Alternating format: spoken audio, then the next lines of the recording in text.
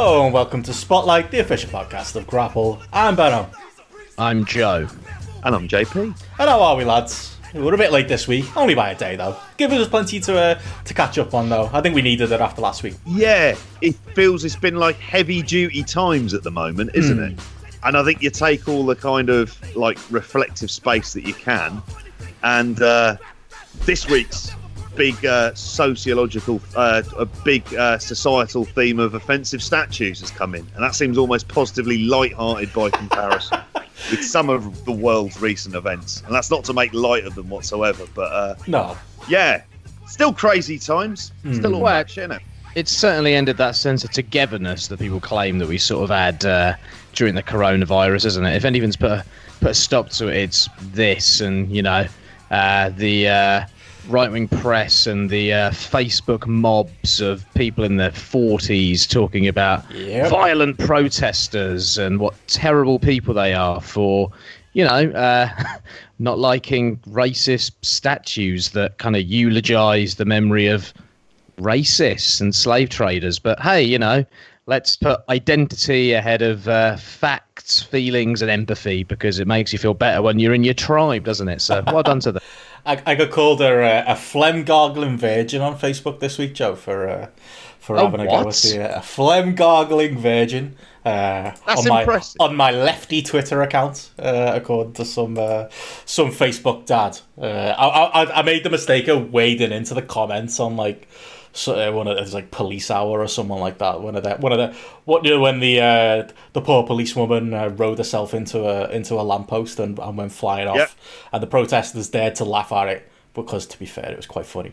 Hope she's okay. Hope the horse is okay. Horrible that the horse got a bike wheeled at it in the aftermath. But it just the amount of Facebook mums who were so concerned about the statue, so concerned about the horse, and it's even relatives of mine. I've got people on my Facebook now where I'm just I'm gonna have to mute you all, because it's it's been wall to wall. Oh, that poor horse, or oh, that poor statue. And it's I didn't really see you say anything the last week about some of the much worse videos that we've all seen over the week or so. A lot of concern for statues and horses this week. Apparently that's the important subject we all need to concern ourselves with. But yeah, to be honest, I learned a lesson. Wading into Facebook comments is a real mistake. It is. Facebook is the home of the Karen. I said on Twitter, for me, when the Tories won and when Brexit went through, I spent a lot of time blaming gammon dads, and we talked about that on this podcast. The Facebook mums, man, there's so many of them. I feel like the legion of Karens on Facebook might actually be the real cause of some of those unfortunate results over the last couple of years. I had an interesting chat with JP's girlfriend about this evening, didn't I, JP? Oh, You've seen those messages? Yeah. Oh, I have. So, I think she waded into a Facebook argument, and we were sort of just discussing about how you deal with this stuff. And it's a tough one, because people are going to put that identity and that tribe ahead of the facts. Facts don't matter for much anymore if you've chosen your tribe and you're going to stay loyal to that tribe. And you know what? I'd rather be a phlegm-gargling virgin than a racist. So if I could be the phlegm-gargling virgin tribe, I'd rather be in that than the racist tribe, put it that way. Oh, there's this bloke that I met when I was, I was talking about my holiday to Turkey a couple of years ago. And we spent a lot of time chatting to this couple from I think they're from where's West Ham? West Ham's East London, isn't it? I know they're West Ham fans. Oh yeah. And seemed like a lovely fellow when we were on holiday. Really nice fellow. We got along. added each other on Facebook. Don't add the friends that you meet on holiday to your Facebook, because my God, is he the king of the. But what about Lee Rigby? What about the Muslim grooming gangs? Everything goes back to that. We should be hanging these protesters over the London Bridge. Things genuinely been posting things like that. Nothing to do with sympathising with the cause of the protests or having any human empathy. It's just all pure right wing, just Corbyn hating, Boris praising horribleness. I ended up having to delete him, and it made me really sad, because it was I've got really good memories of that holiday, and him being a thoroughly nice bloke that I thought we could be friends for life here on Facebook. And yeah, unfortunately I've seen his true colours these last couple of weeks, and and I had to see myself out of that. Which is funny as well, because when we were on holiday in Turkey, like there was a point where me and him were like, as a joke, there was only about like, it was like end of season and the hotel was really quiet and there was like a disco going on and like they had like a dance contest, and as like a joke, me and him did a dance together. And like somebody like from the local neighborhood, I think I've mentioned this on the podcast before, like overlooking the hotel complex, actually rang the police, and the police came to investigate because two men were dancing together in this hotel. and we were the ones who were being cast aside, and we were the ones who were being discriminated against in that scenario. And I remember thinking, oh, what a horrible world that somebody would do that just for a stupid joke on a dance floor. It could have ended really badly, that, to be fair. But yeah, how full circle we've come. It turns out he is in fact the bigot. What a sad state of affairs.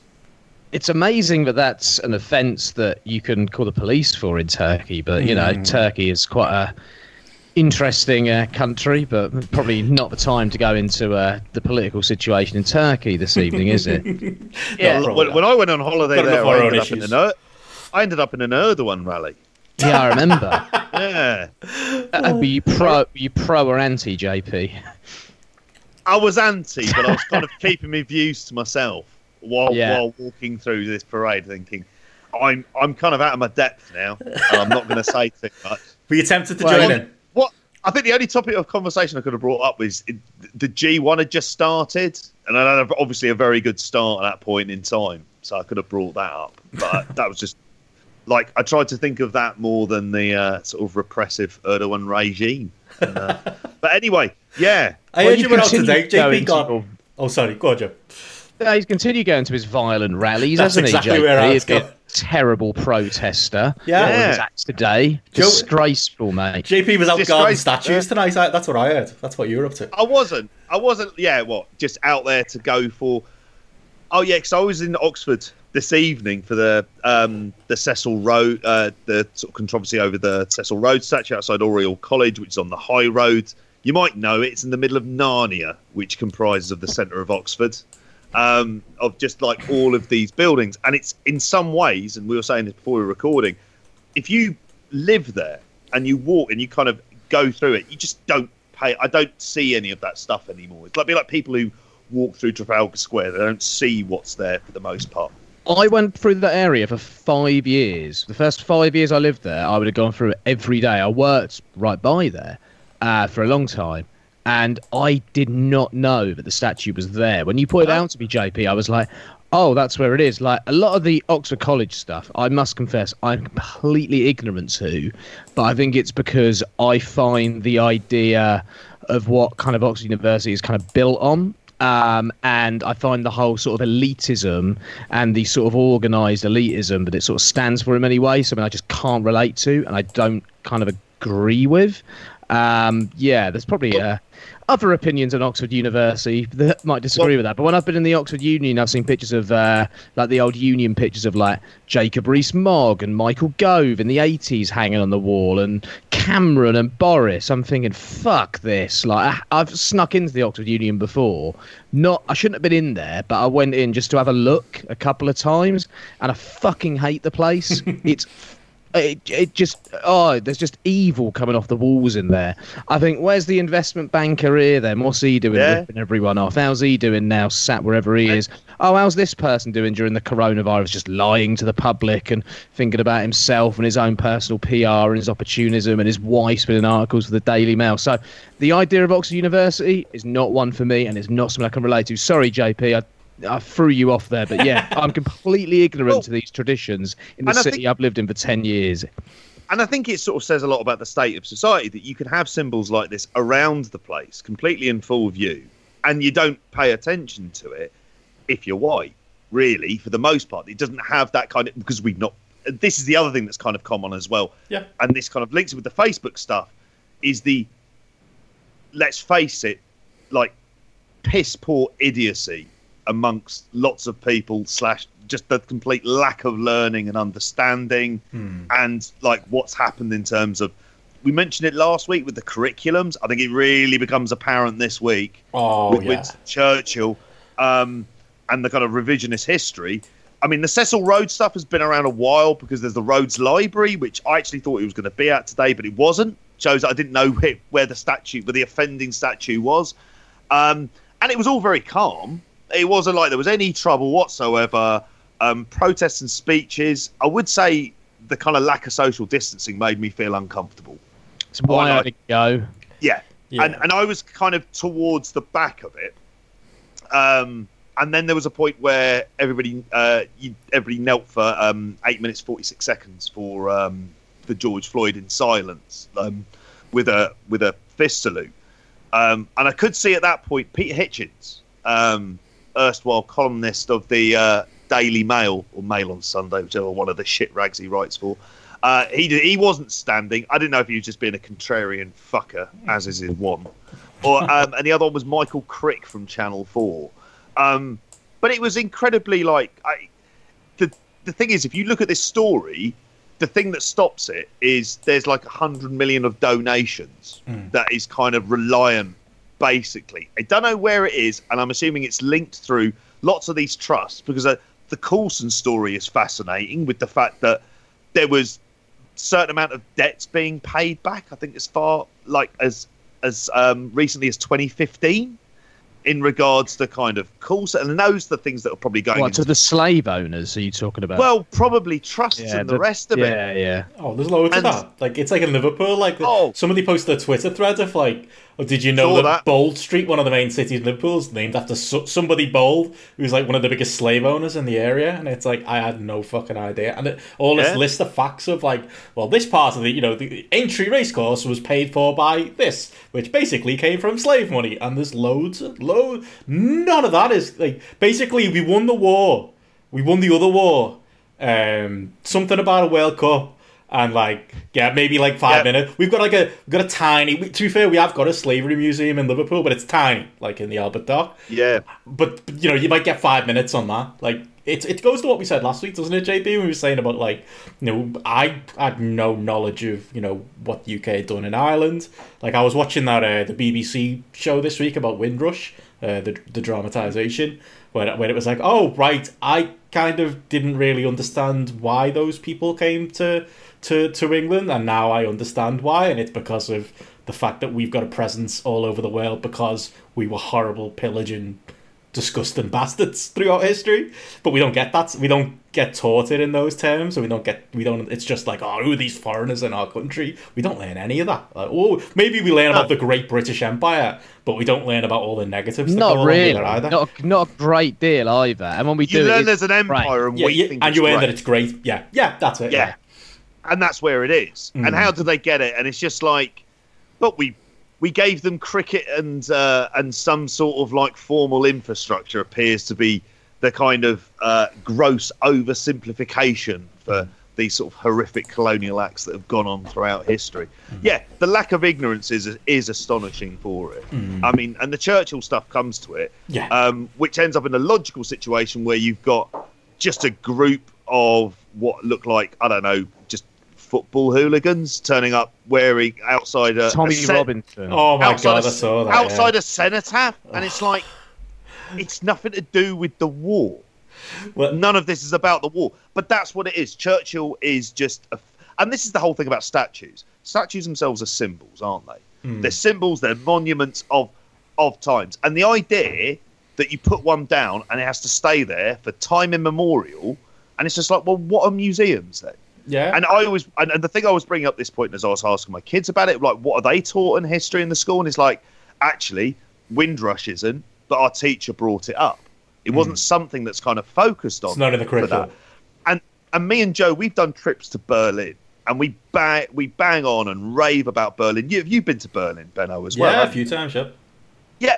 Talk about a country that owns its history. It's not just one museum as well. Multiple museums about effectively the same kind of topic, and an idea of you're going to learn about this, and this isn't something that we get to forget, but also have to own that element of the history. In a shameful way. We're ashamed of this, but this is the facts. In a shameful way, exactly. And it's still very raw, I imagine, because you're talking not that many generations back in people's families that it comes to. Whereas here, it's a complete sense of denial. And Like, the oldest of the people who are going on about it would have been little kids at best during it. But it's this ladybird libertarianism and fucking Enid Blyton version of history.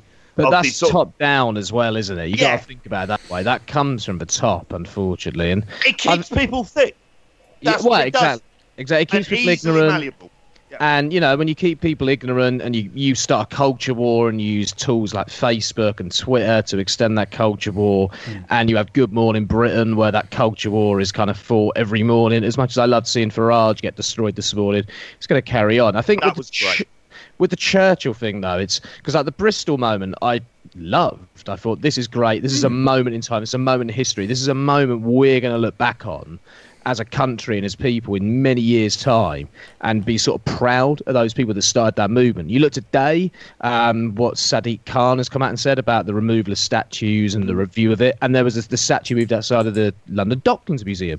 So you're thinking, you get all these twats talking about, well, it's got to follow the democratic process, and I think, yeah, absolutely. But you look at the democratic process, that Bristol statue went under, and nothing happened. My girlfriend was talking to me about when she lived in Bristol. She signed all sorts of petitions and went and stood by the statue at one point to protest it being there. And you're like, wow. Okay, that was years ago when she was at university.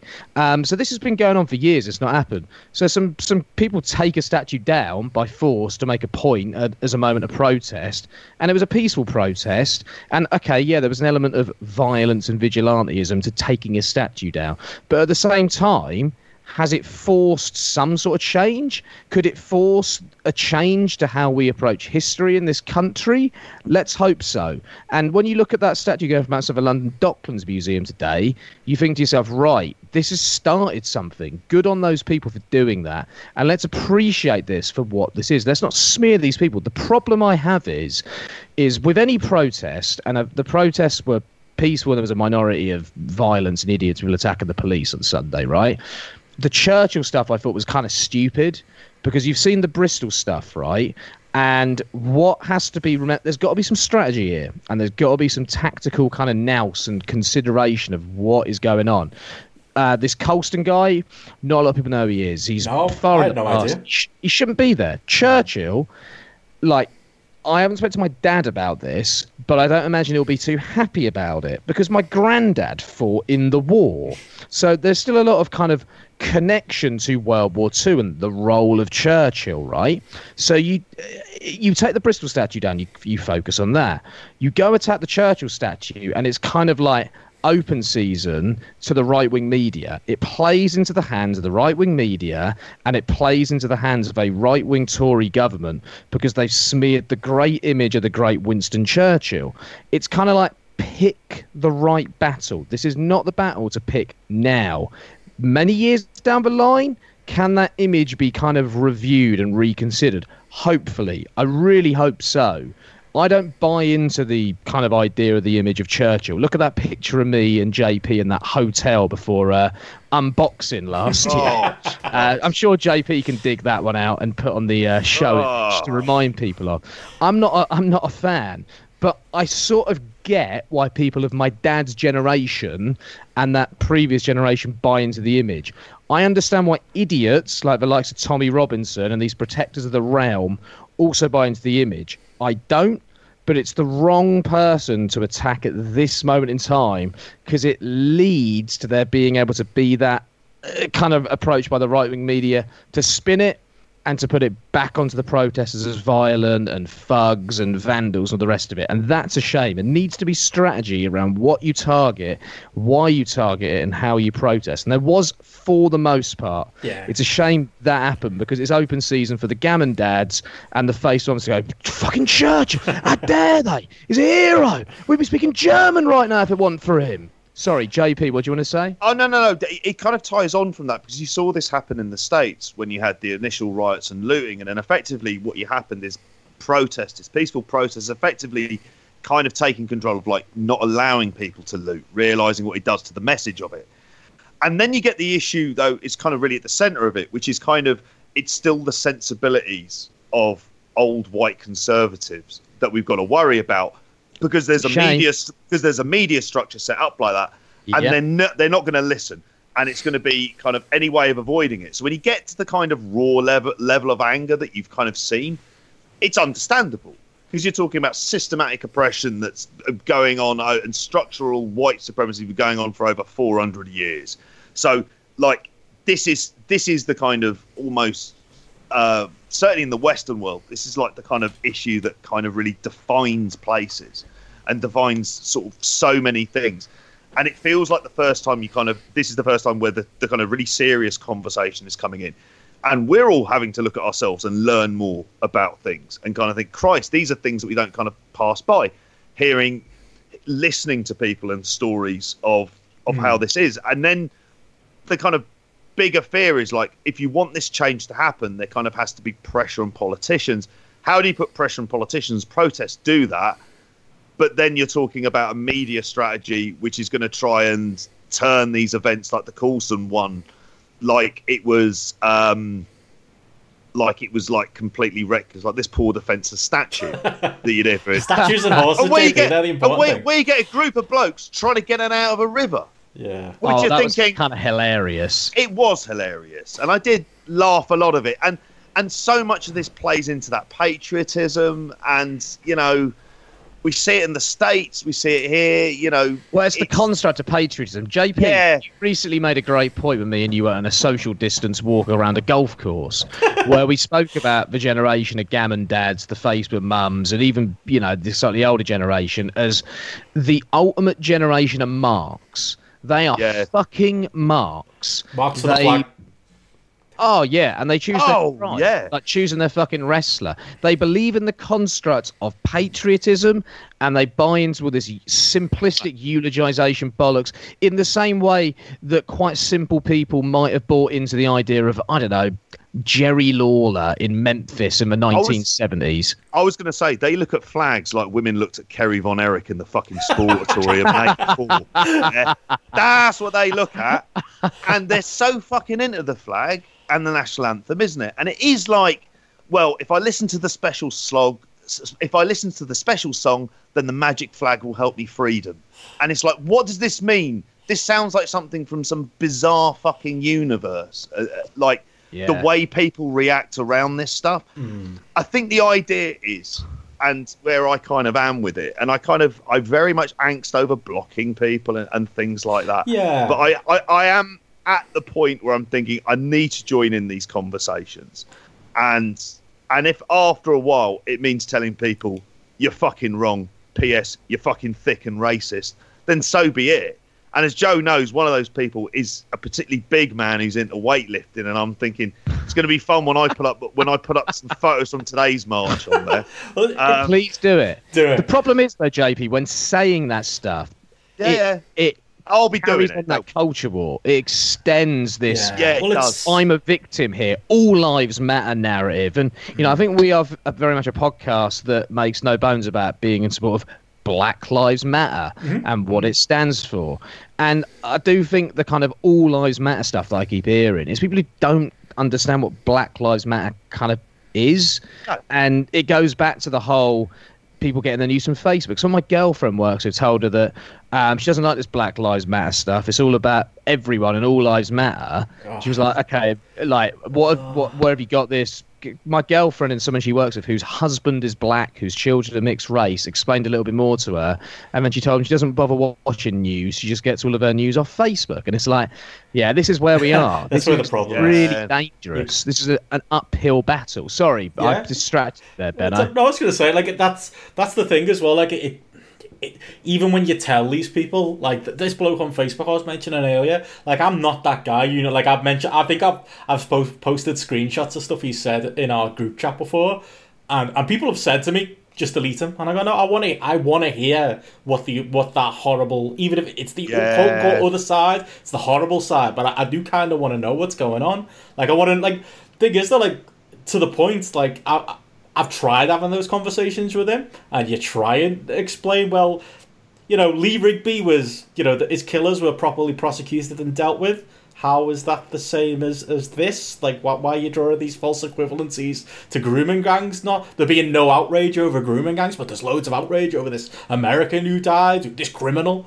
and I've tried, and I kind of gave up, and it goes to the root of it. Literally before we jumped on tonight, I was speaking to my mum on the phone. We were having a lovely chat, and then she mentioned something about COVID, and then she went, "Oh, but those idiot protesters this weekend." And I'm like, Mum, I can't. Like, and my dad's the same. My dad's sharing memes on Facebook of, like, you know, how idiotic the protesters are, and it's like they are. If they were congruent, it wouldn't be an issue, would it? No, that's it. There is I get it. There's a concern of, you know, like you said, JP, there's a lot of people in one place. I'd be uncomfortable with that. But it's not my first thought. My first thought is, oh shit, all of these horrible videos we've been seeing these last couple of weeks, all these horrible news stories, exactly, all of the you know, the black people that I know or I've seen, you know, come out and talk about, like, publicly, the privilege that they don't enjoy that we enjoy it as three straight white males doing a podcast. You know, just listening to their stories, paying attention to, like, the conversation that arose of, like, you know, Windrush and the horrible history our country's got. Like, that's all stuff that I'm, you know, that I think is much more important than that right now. And it's when your first instinct is to go, yeah, but what about the statue? Oh, yeah, but what about the horse? Oh, yeah, but what about the fact there's a lot of people in one place? It's like, I try with mum and my dad to have that conversation, and, you know, you're the same with your mum and dad, aren't you? Sometimes, Joe, you're not going to win, but I'd rather at least try and have the conversation. But there's an entire generation of people older than us that have been, like, I don't want to say militarized by Facebook, but kind of have in a way, radicalized by bad information, or really don't want to hear the other information. It's kind of a crazy world. The EU issue wasn't a thing for the longest period of time. It was something that the Tories killed themselves over, and Facebook fucking ruined that. It's like the war on drugs, isn't it, in the 80s? Like, Reagan made that up. Like, that didn't exist. But it all stems back to that fucking twat just wanted all to work, mate. It all stems him to trying fucking Zuckerberg rating women in college.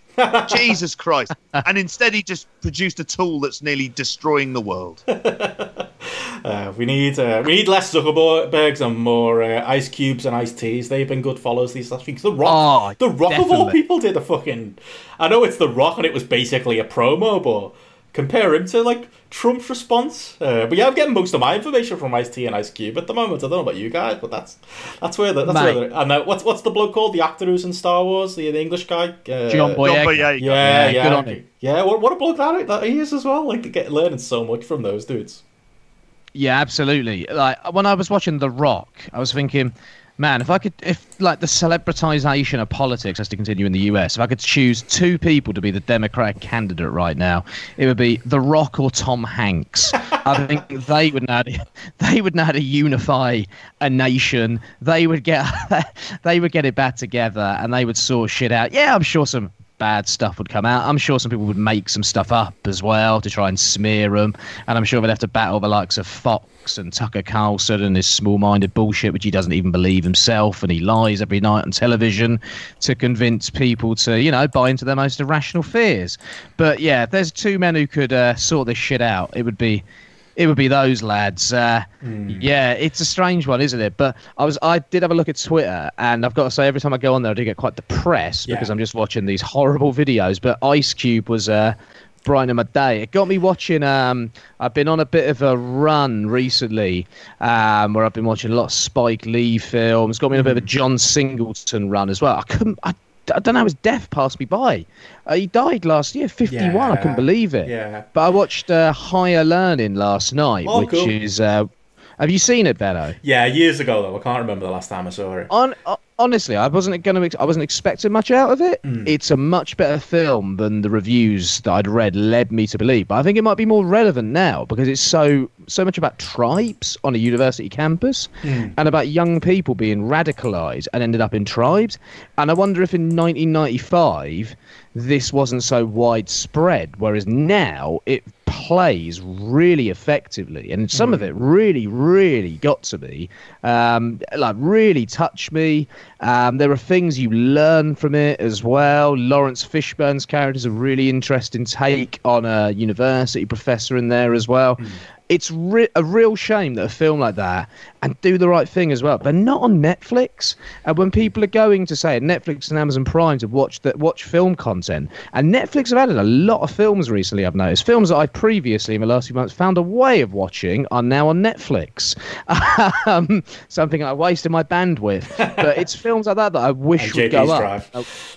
Yeah, I wish they'd promote a little bit more and take the time to promote, because this is where I learned a lot about, I don't know, like oppression and, you know, what went on in America, for example. And I just think it's such an easy way in for so many people if those films are there.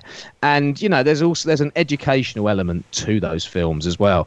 You know, you could argue that they're at work, but they're at work for a fucking reason, not a work like Facebook is leading people down the wrong path. I watched the Central Park 5 on Netflix this week. No, it's not called. Is it any good? I've not seen it. Is it called When They See Us? That's the one, When They See Us, the dramatization. The guys Trump condemned as well. Didn't Trump put... he still thinks they did it now.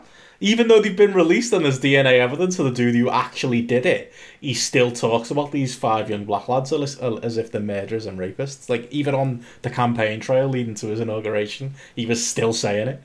Like, it was great. To be honest, it was scary how relevant it was to, you know, the stories of the last couple of weeks. I mean, it's part of it. It's a big part of it. I watched that. I watched The 13th, which is a good documentary series on, like, the history of black people in America. Like, just stuff that, like, I felt like I should be educating myself on better than, you know, considering the events of last week and the, you know, the shitstorm that we kind of released our podcast into last week as well. It genuinely been a helpful view and worth watching if you get a chance to put it on. Although I know you've been busy, Joe, watching Judgment Day, so maybe you won't have had time to watch Judgment Night. Sorry. You're leading people down the wrong path there. You'd be thinking I'm watching The Undertaker returning and choke slamming all the DX after he comes out to Kid Rock. I've not been watching that. I watched Judgment Night. Yes, I apologise. That's terrible from me as well. Like, I've been a fan of that film since 2 a.m.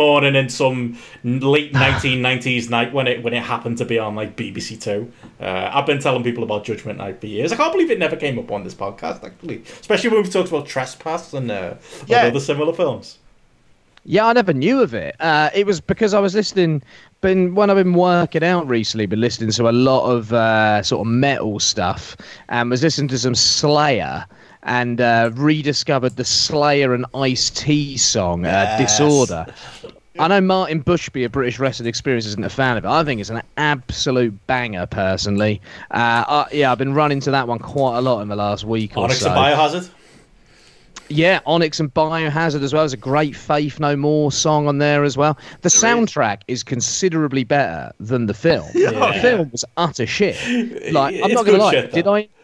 I enjoyed it because it was so bad. Yeah. Like, some absolutely implausible scenes that I was like, why is this happening? Like, one bit where people climb ladders that happen to be stuck together with some sort of tape between 2 buildings. You're like, why is that ladder there and how did it get there in the first place? This doesn't make any sense. And they do not make use of that soundtrack. Like, I was like, this soundtrack is fucking... This soundtrack feels like it's the birth of new metal to me. And, you know, I was a new metal fan back in the day, as were most, I imagine, people who were into the Attitude Era at that point in time. I had a backwards red cap jar, I'd wear it sometimes. Exactly, Bello. But this was pre-Limp Bizkit, Onyx and Biohazard, Cypress Hill and Sonic Youth. Like, absolutely Teenage Fan Club and De La Soul, and that. I love that opening song. Yeah. That's at the beginning of the film, I think. Beginning of the film, Judgment Night, and that people haven't seen it, by the way. Booyah Tribe. That's it. Yeah, that's the one, JP. That's all set as like more kick as well. All that's playing is like basically the film is a group of middle class dads try and drive to this boxing match and somehow get lost in the ghetto and then have to fight their way out. Like, that's the film. It's basically like Streets of Rage, but it's a film. I think that's why I loved it when I was a kid. Cuba Gooding Jr.'s on the babyface side. I like Cuba Gooding Jr. He's good. Emilio Estevez, he's good at it too. Yeah. Oh, I don't know, mate. He's very white meat babyface. I was like, 1993. He's very Lex Luger. He is. Yeah, totally. Yeah, totally. Yeah. How does Dennis Leary? How does he come across these days? Because I I loved Dennis Leary in the early 90s, and then I discovered Bill Hicks, and basically Dennis Leary entirely ripped off his act from Bill Hicks, and it was like, oh, right, this is what I should have been watching. But he was the bad guy in that. And another terrible film that probably neither of you have seen called Gunmen, with Christopher Lambert and Mario Van Peebles. Sounds amazing. I need to see it now. Patrick Stewart's in it. Awesome. JP, find me this film. Yes. I will do. Don't worry. One of these a week. We'll be doing film reviews one day. Oh, yeah. Yeah, but what was I going to say? The bloke who directed this, who directed Judgment Night, he also directed an awful film that I love because of its terrible, Tommy Lee Jones's terrible Irish accent, and that's Blown Away with Jeff Bridges. Yeah, I know the film. Is that the IRA? Oh yeah, or something. Yeah, featuring the worst pint of Guinness in history. It looks like a Coke. It looks like flat Coke, and I was just like, I'm out of this film. Did your dad see it? He didn't see it. Okay. He didn't see it. I made him watch Spawn once, and he told me after 45 minutes, turn this fucking shit off when John Leguizamo turned up as a little clown. Mate, another film with a great soundtrack. Another soundtrack is better than the film. Way better than the film. Soundtrack's important. I remember them days when you'd buy the CD. Like, I own the album, Street Fighter, the movie, the terrible one with Jean-Claude Van Damme. Yeah. My mum bought me that album for Christmas one year, and I spin that a lot. It's not a good album. There's a good Ice Cube song on it. Good Che Janaska song on it. Other than that, it's terrible. I play it all the time. Play it all the time for all of the songs from the film. But it was a hip hop album. It was like Exhibit was on it, and Raskas and people like that. Deion Sanders, I think, has got a song on it with MC Hammer. Bit like WWF aggression. Yeah, it's that type of thing. But when you're in those years when you probably owned about 10 CDs, it was just like, well, I'm going to have to play this every day anyway, no matter what. It was a bit like owning a film, wasn't it? You'd see it 100 times, like I did Judge at Night when I taped it off the BBC. I love the fact you taped it, Ben. Oh, yeah. I think I had the first 10 minutes missing, so it was years before I saw all the setup with them getting the camper van and all that. The leafy suburbs. Yeah, I had no idea about all that until years later. But what to make do in those days? Played no other part in the film whatsoever and just disappears out of it. Yeah. Bad setup. Amazing. Trust me, compared to Gunmen, it's a fucking masterpiece. I was going to say we've almost gone 40 minutes on the intro, but it's kind of people are used to it now. I was going to say, have you been up to anything, JP? The shit that's been going on this week. Come on, it's worthwhile. There's not been a lot else that's kind of on my mind, and it's hard. I don't think we should be escaping this stuff. No. Yeah, but it is good to escape it for a bit. But it's hard to escape it. It really is. Imagine if we'd have put that podcast out last week and not talked about the biggest news story that was happening at that point with the riots and everything going in America and all the Black Lives Matter stuff. And dropping that into the ether and trying to push our great wrestling opinions over what was really happening in the real world. But I was going to say, before we do get to the 40, I think the 40-minute mark's kind of my mental cut-off for this stuff. But I was going to say, JP, before we do go further, have you set up your fantasy football team yet? Because the Prem's back next Wednesday. The game is open again. There's unlimited transfers. I just wanted to give you a heads up on it. It doesn't. I'm guessing you haven't. In that case, no. The expression on my face is I hadn't thought about it. The app had uninstalled itself in the meantime. I fucking will be. I was well into that in the meantime. So yeah, I'm looking for unlimited transfers. Yes. Right. Okay. Yeah. Me and you. I can. I'll be on it this week. We'll be coming for Grapple Gareth. Think about it, JP. Teams can make 5 substitutions now, so your young boys might be getting a bit more action now. That sounded terrible, didn't it? But your young boys might be getting on the pitch a bit more, JP. Now, it's, They will. Those young Irish lads that I keep a kind of ruthless laser-like focus on. So, looking at you, Michael Obafemi. Hopefully he'll be tearing it up in some empty stadiums soon enough, Joe, along with Shane Long. You'll be looking at him a lot more than I will, mate. My interest in this is really low. I really don't want to come back. I'm not going to lie. On the weekend, I switched the TV on Saturday, and 10 minutes in, England versus Scotland from Euro 96. I sat there for the next 80 minutes and I watched it, and it was kind of great. It was great to observe. We were shit in the first half, but Scotland didn't have any cutting edge. There was nothing too clinical. Gary McAllister was their best player by a mile, and Ali McCoy wasn't on the pitch. And then Jamie Redknapp comes on, we change formation, and he completely changes the game while he's on the pitch. It was great. So I watched that, and then yesterday I was sat here doing some marking, and I put the TV on to try and catch some news, and about 8 minutes in was Spain-Yugoslavia from Euro 2000, which was a game I absolutely loved. 4-3 to Spain. My God, the game was better than I remembered. The pace that it was played at was unbelievable. So I sat here marking, completely distracted by this like frenetic Spain side that had none of the tiki-taka shit that I absolutely despised. And Guardiola was like the pivot, the pinpoint for the Spanish side. And you're thinking, it's a shame your sides didn't play like this, Pep. I'd probably enjoy watching them play if they carried on playing in this frantic way. So BBC are putting on loads of old Euro games. I'm psyched on Thursday afternoon to watch the Czech Republic Holland from Euro 2004, which is a game I remember Pavel Nedved absolutely dominating. So please let the old football continue, because I just cannot get excited about watching every single game on TV. And I'm not going to make any effort. I might watch the ones on the BBC because I can just switch my TV on, but Bournemouth Palace is the first one. I've no interest. Yeah, BBC haven't done well with their 4 games, have they?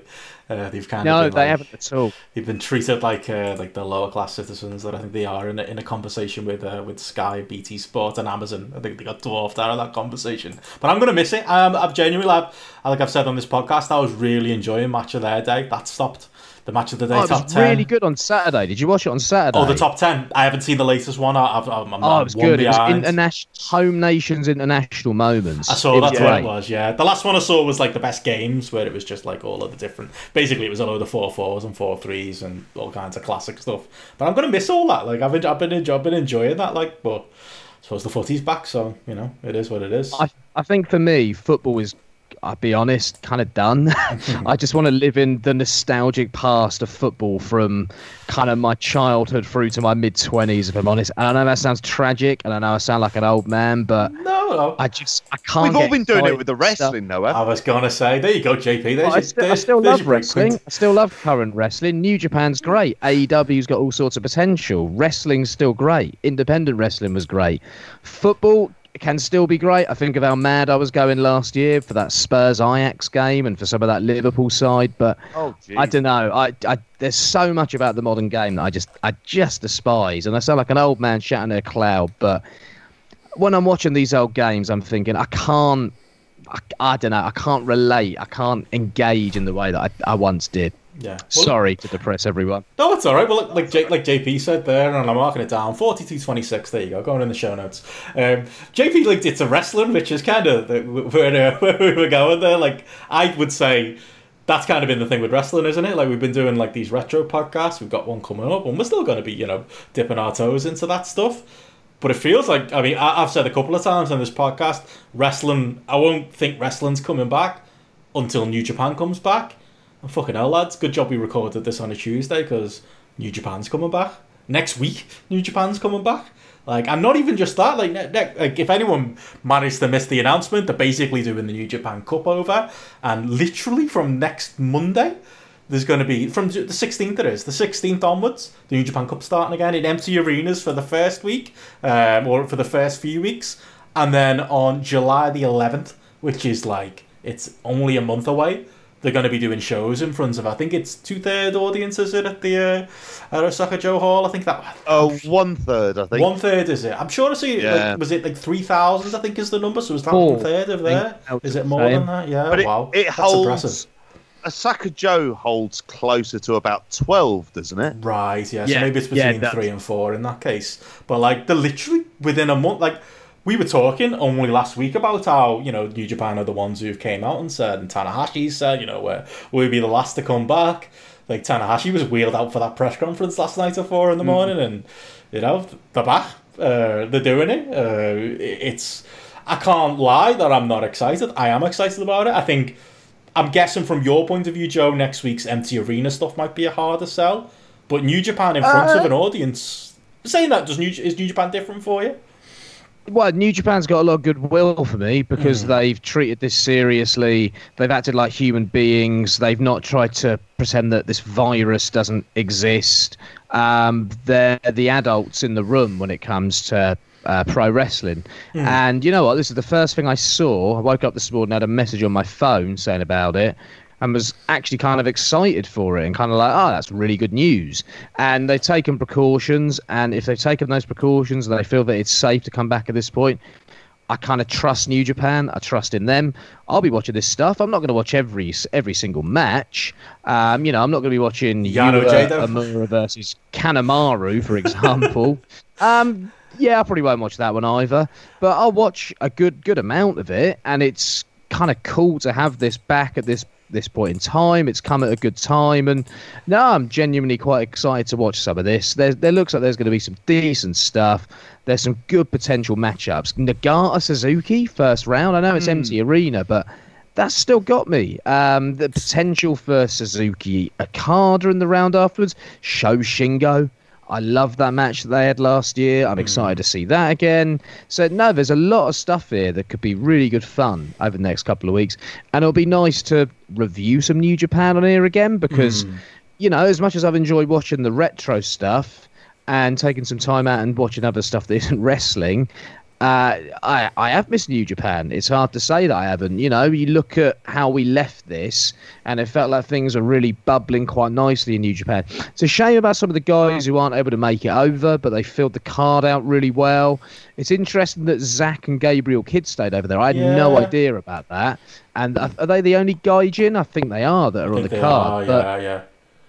No, it's looking good, and it's going to be really quite cool to actually have fans back for that Osaka Joe Hall show. And I like the fact that New Japan are it's almost like they're plotting to the return of fans. Like, we're going to do a little bit of empty arena, and we're going to build to this moment. And it feels like it's going to be the moment where the kind of wrestling community can go, yes, like, we're back properly, and we've got a proper show here from a proper company who have been through this, who have respected their workers during this as well, and have managed this really well. So, no, I'm excited. Yeah, it's one of them. Like, I all of this Tory propaganda about, we're bringing the country back, and, you can meet 6 people in a garden, and, we're going to be open in the fucking garden centres, and the shops are open, and none of that to me means the world is back. If I can watch a New Japan show, even with a third capacity, if I can watch that, and maybe if I can get a haircut as well, I'll take a haircut too.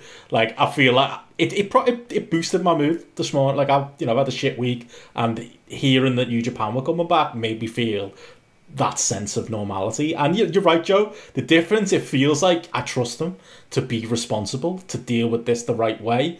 And yeah, if you're going to have a crowd, to do it in that way with less people. Japan in general, I know I've heard WH talk about it and have concerns about maybe, the way they dealt with the numbers earlier on with the Olympics, and there was a bit of concern overall about maybe some of it being propaganda that Japan were allegedly doing so well with the virus. But generally, they've done well with the virus, and I think a lot of that's, Japanese culture, and, they were more willing to, because it's part of the culture, wear masks outside. Everyone in that building's going to be wearing a mask, like, no matter what. It doesn't even have to be the rule, and it will happen. It feels just overall like a safer environment, and it feels like, this feels like I've enjoyed AEW, I've got to be honest, but I felt guilty enjoying AEW. I don't know how you feel on it, JP, but I don't feel any guilt about New Japan coming back. Even the empty arena shows next week felt a bit soon when I first heard the announcements, but you know what? Like Joe said, I kind of trust them. Yeah, you trust them, and this comes into actually the whole thing about consumer confidence, isn't it? And about the idea about, you get that kind of confidence back from people if they feel you're treating the issue properly. And in this case, they're treating it properly. They're being like Joe said, they're the grown-ups in the room. And the thing that they've done with this is they've coming back with a tournament is very canny. Because how are you going to have the interest in these shows? Well, you've got this tournament that's going on. And that's a kind of nice, easy, like, kind of way in as much as anything else. It gives matches that we wouldn't perhaps care about that little bit of meaning, and if we're watching them in an empty arena in these first couple of shows, that's something there. And obviously there's some really good matches in there. The potentials for the upsets and everything else. I mean, that's the thing about the New Japan Cup. It's because it's a knockout tournament.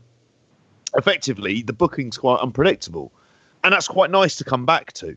I wonder whether or not they're going to do Hiromu Naito, because there's a possibility they could do that, and that was something they wanted to build to as well. There's what you're almost doing is trying to spot some of the upsets and what the potential upsets are and what directions they're going in. The usual game of what direction is New Japan booking going in. And tournaments are kind of a good way to restart a lot of that stuff fresh. So, like you guys, I'm looking forward to it. And that's just because Yamura's in it, JP. Yamura, Gabriel Kidd, your boys there, mate. They might make it. Oh, they're all there. But no Ospreay, is there? He's in London. The other thing is, they've all had time to rest. They've all had time to rest, and probably all going to come back hench as fuck, I'd imagine. like Ospreay, who's like sat in Rainford, putting like 4 stone worth of muscle on. I thought my pandemic diet was bad. Jesus, he's a big lad. Jesus. If I was going to pick someone I'd want to win it, Tomohiro Ishii. I'll always say Tomohiro Ishii. It's the one match of all times I've wanted to see in New Japan for a while. It's like a good crowd-pleasing main event on a big show where you can have him there. He's going to put in a brilliant effort because you're putting him on this big stage, but you know at the same time he's not going to win. Do you know what I'd go for? Go on. Tanahashi, because he's been the kind of statesman for New Japan during this. Be feel good, wouldn't it? You feel right. Yeah, he's been the go-to guy. He's been the guy that's been the locker room leader, you could say. I think he's come out of this really well with some of the stuff he said. His meetings with the government. I think that would be a kind of feel-good moment to see him in the main event. I wouldn't have him beat Naito, but I think seeing him go through the tournament and having that kind of match as a kind of big comeback and a way to announce that you're back is a big-time Tanahashi main event. It's too early to do a card of Naito again, if you ask me. Yeah. But give Tanahashi that slot and I just want to feel good. I want to feel positive about wrestling. And AEW have had moments, but there's still that lingering doubt in the back of your mind of it. Whereas, Tanahashi here going through the tournament, I think that's a great moment that you could possibly build to, if anything. It's interesting as well, because looking at it, I'm wondering if they're maybe not going down the route of doing the usual multi-man tags, and they're thinking we don't want people mixing in that way. You don't need it, do you? Short shows. Short 4-match, 5-match shows. That's all you need in an empty arena. I think John Lister said today that the shows are booked on New Japan World for 2 hours. So that indicates to me we're just getting the singles. No, that's not been confirmed in any way, but that sounds good, doesn't it? That sounds like they've read the room. They've seen how we all dealt with 2 days worth of WrestleMania and 3-hour Raws in front of nobody, and they've kind of gone, or even the shows that have been going on in Japan, and they've kind of looked down and gone, no, that's probably the best. That's the most we can expect from people to watch on a daily basis. All Japan have been running sort of 1-match cards on like Wednesdays and stuff like that. Yeah, just like 1 match. I think I'm assuming it's from their dojo. And they're just sort of filming that, and then they're putting that out there as a bit of content just every once in a while. And I could see them doing this. I'd even go an hour and a half. I think you don't need to burn this stuff out at all. And I think a gradual, like kind of softly approach of just having, these are the matches, and they kept on announcing there were special matches that were there.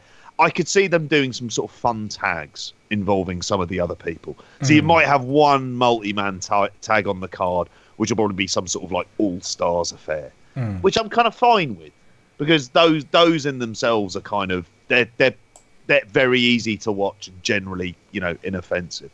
Well, that was what I was saying though, JP. I'm wondering if they're cutting down on those matches because they want too many people mixing in like a close environment. At that point in time, possibly. I don't know, and I'm still a bit lost on some of this stuff myself. I'm not a scientist.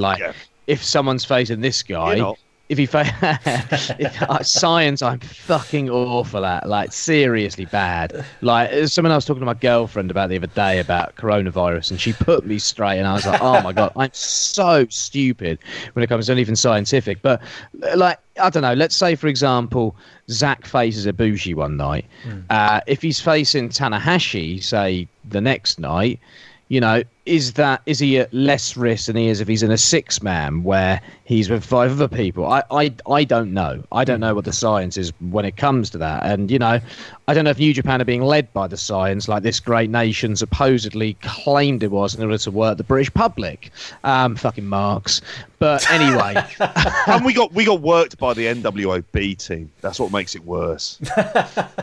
Yeah, well, the NWOB team... Hogan leading the NWO Black and White. Horace leading them, I think. Horace Hogan leading them. I think that's Mate, what it the is. Labour front bench was under the Blair government. That first term, that was the NWO. Like Blair, was that the Wolfpack? John Prescott, Jack Straw, Brown, Mo Molam. These are some big fucking hitters. What I would give Robin Cook, what I'd see to give some of them on a front bench right now, proper politicians. We were comparing them to like kind of wrestlers at the time, NWO, and we said Mo Molam was like the equivalent of getting in Great Muta. She's like a big deal in another territory. You're getting her in for the kind of super shows type of thing, aren't you? Big parliamentary debates. Would Blair and Brown be Hogan and Savage in the NWO possibly? What do you make of that? Or would maybe Nash? I know you're not a Savage guy, but like you can't tar him with Gordon Brown. I'm not having it. Oh, I'm thinking maybe more Kevin Nash splitting off of the Wolfpack, the Blairites, the Brownites. His hair's possibly. not that nice. Yeah, but what I would give one of them big hitters rather than the fucking Ra or Shaps or someone like that absolute fucking ween Matt Hancock. Like, who looks at that bloke and goes, oh, he's good, he's all right, he's looking out for us, isn't he? Yeah, no, he's only looking out for him fucking self. PR ahead of public health, that's what it's all about. But anyway, back on to yeah, we've got actual wrestling, haven't we? It's got some fantastic PR because of the way they've considered the health of their workers. Yes, I hope the testing. I do hope the testing. That's one thing for me. I think it's just going to be the temperature. Have they got checks. a good track and trace system in place as well in Japan? That I don't know, because let's face, I'd have more faith that the Japanese government are doing a good contact track and trace system than they are over here. With that app, have we seen that? No, that's not been brought up in the news recently, is it? Fuck knows. Apparently, really till September, October now. That's what I saw something about. But yeah, I'm thinking as well with the empty arena stuff. It might give the guys a chance to iron out the kinks and not working for a while, work off some of the ring rust, not have fans there to kind of scrutinise that in the same way, possibly. Not that Japanese fans do that. And then when they get to the show where there's fans there, the kinks will hopefully be ironed out and they'll be back on top form, let's hope. And it's a limited time thing as well. Whereas with WWE and AEW, the novelty is well worn off now. Like, it's like the same thing will happen with the football. We'll all be like, oh, how cool is it that we can hear them swearing at each other? And then by the third game, you're like, all right, I've had enough of this, lads. It's basically a couple of weeks of it, and then we're back to crowds. So it's kind of going to be interesting. I'm taking it as a positive, and it's not. I don't think they're going to burn me out with it, even though there are quite a lot of shows over those first couple of weeks. Because Gato, his booking plans were blown up.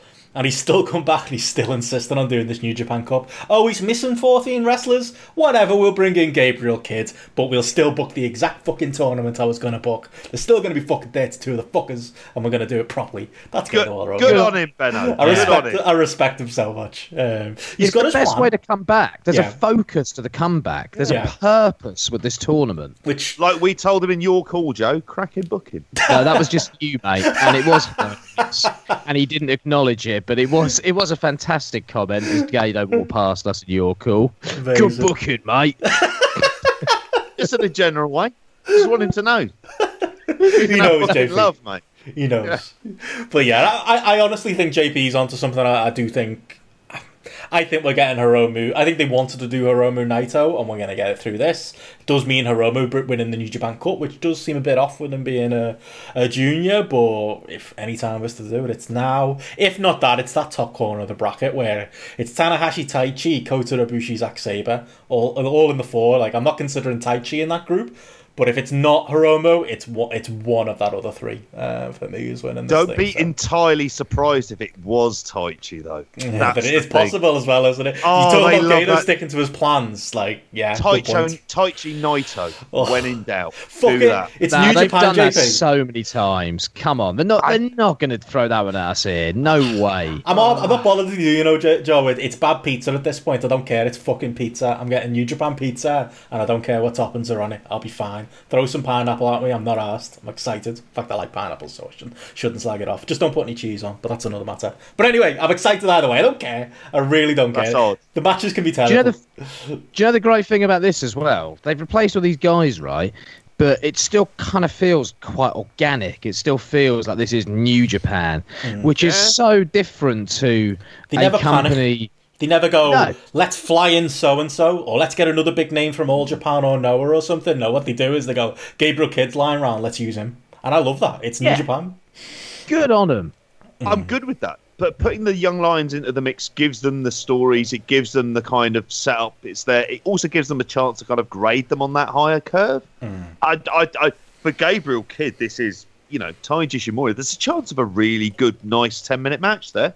Sure. Absolutely. Is there any word of the commentary for this one? Because I'm assuming Kevin Kelly can't get over, can he? He might do it remotely from home, because I think he's got a studio at home. He's done it before where he's done the kind of voiceovers from there. I wouldn't be surprised if they've worked out a way of having maybe him, not live. Gino Gambino, just not live. Yeah, possibly. Yeah, because I suppose they could record the matches and then send them over the tape. I don't mind watching the Japanese commentary. I have no issue with that at all. But I just wondered if there'd been any announcement on that, because I think Andy Boy Simmons was originally going over for the New Japan Cup as well. I wanted to do it with Kelly, so I don't think it would be the time to maybe bring him in to do this. I'd probably just go with that kind of steady announced team. If you're doing it, Kelly and Rocky Romero, go with that. Maybe Chris Charlton as well, if you can work him into the mix somehow. But no, I'm excited. And what it is, in a week where, unfortunately, I watched a terrible, I'd say terrible, just a bad or average WWE show. And then I'm hearing about this angle where on the main roster they're doing the greatest match of all time. And you've got this one company who have been great throughout this pandemic and are coming back in this what feels like an organic, exciting way. And you've got this other company who are coming across like the worst, but they also come across as the most manufactured, inorganic company that has maybe ever promoted wrestling. The greatest match of all time. This is something that apparently Vince and Paul Heyman are behind. And apparently they've taped the greatest match of all time. And they've taped it in case they need to go back and reshoot some of the parts of it and re-edit some of it. That says everything wrong about this company and everything about what is up with this company and about why people can't engage on a proper level with this company anymore, because nothing is organic. Nothing feels believable. And this is the ultimate indictment of that, if you ask me. I love Edge. What a terrible comeback this has been. Why did he ever do it? And why did he ever agree to go into a feud with Randy fucking Orton during this? Like, my God. Sorry to change topic there. It's all right. No, we were done with New Japan. To be honest, I was going to rave about how excited I am for GCW coming back this weekend, but that can wait. I'll rave about that once the show is up. Although they have announced the second show, JP, they're bringing back Backyard Wrestling. That's a responsible company. I respect that. They're not doing any tech matches either. To our concerns last week, the show that they're coming back with, the indie show they're doing next Saturday, is it? That show, the 10 p.m. It's 10 p.m. on a Saturday night as well. It's basically it's a GCW show but without the death matches, and it's the fans have to bring their own masks and have to mask up. They also bring their own chairs, which I kind of respect. They've all got to stay a distance. I mean, I probably wouldn't want it happening in England, but America haven't been taking this very seriously anyway, so that's actually quite, by American indie standards, that's actually quite responsible. And the show looks great. It looks, not great, but it looks like a solid kind of, GCW indie show, like Blake Christian, Myron Reed, Nick Gage, Spider Nate Webb's on the show, which tells you that Nick Gage isn't doing death matches when he's in there with Spider Nate Webb. And they have actually announced a lot of African American wrestlers as well, which I don't think is a coincidence there. With the announcement of people like Lee Moriarty, who James, you was raving about to you, JP, on Match of the Month, Jay Rose, people like that on the show as well. And their backyard wrestling show, perfect time to do that too, before you start coming back with proper crowds in indoor venues, because the comeback next week is in an outdoor venue. Doing a backyard wrestling show is a no-brainer as well, so I've got that to be excited about too. So I'm in a pretty fucking good mood about the wrestling this week. It's a shame WWF had to win it. Hope to God they do a rematch of that Tony Depp and Alex Zane backyard match they had, because that was great. And Deppen has been good value on social media, Tony Deppen. And like, as a guy who... we had to go with Linda McMahon, didn't he? He's the only one. One of the only wrestlers I saw. A lot of wrestlers were jumping down Jackson Riker's throat for his shitty tweet about Trump. Linda McMahon, who actually has the power to do something about this shit, does a shitty tweet about how Trump's boosting the economy in this fucking environment. Radio silence. I know it's your boss, but come on. At least, their boss. No, she would swear blind. The WWE is a completely separate entity and it's nothing to do with her. And only Tony Deppen had the bollocks to say anything back to her. Yep. Says a lot, doesn't it? Like, JP, you were a big Gunner fan, weren't you? No, I wasn't. You have said this a number of times on this. Weren't you a fan of that? Like, did he have like a dog tags on a pole or a ladder? Mr. Anderson, where his dog tags are on there. That sounds about right. Gunner and Murphy? That does sound like that. But no, I've never been a Gunner fan at all for this. I was going to say, I didn't know whether you were disappointed in someone you've been a fan of for many years over the weekend. Oh, God. I learned a very long time ago in the 80s, like really, that with wrestlers, that it's probably best off not to kind of idolise them. Even then you thought, I don't know with these lads. They don't seem like they're entirely on the up and up, and they might be up to some no good. And by fuck were they on an industrial scale.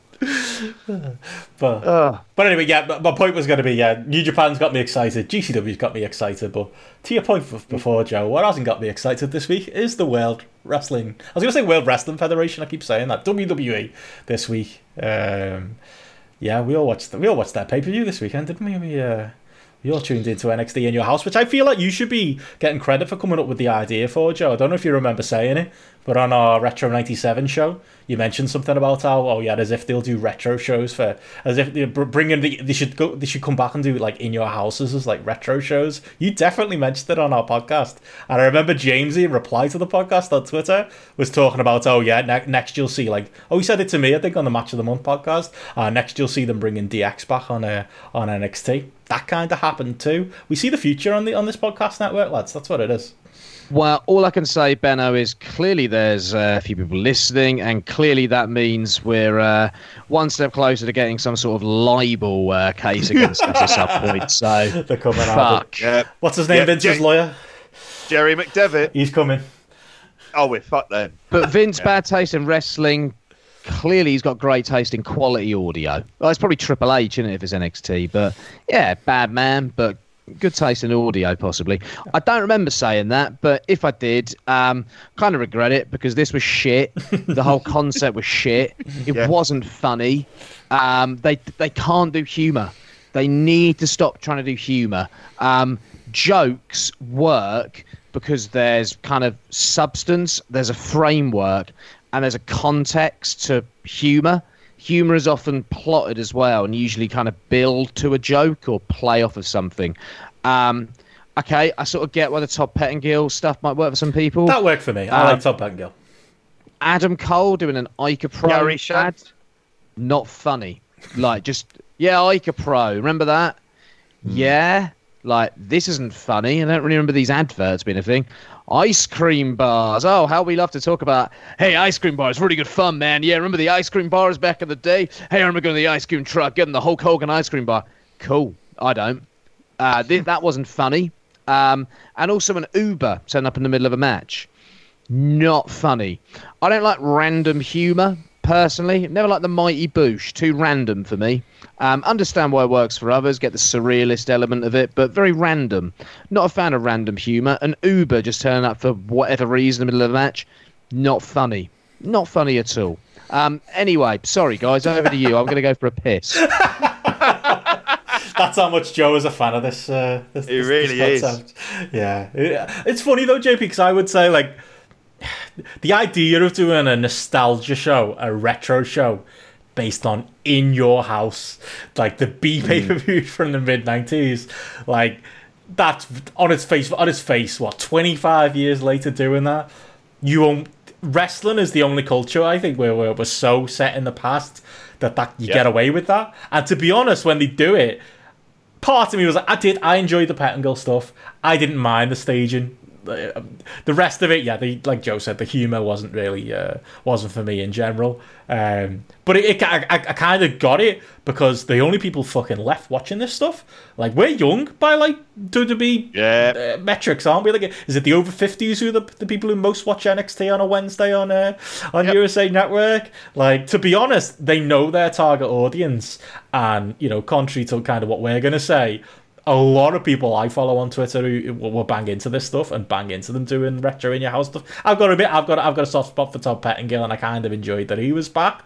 But like, you only get away with this shit with wrestling. Like, how is this being referenced 25 years, and now it's going to be an idea they're going to go forward with? Like, it's.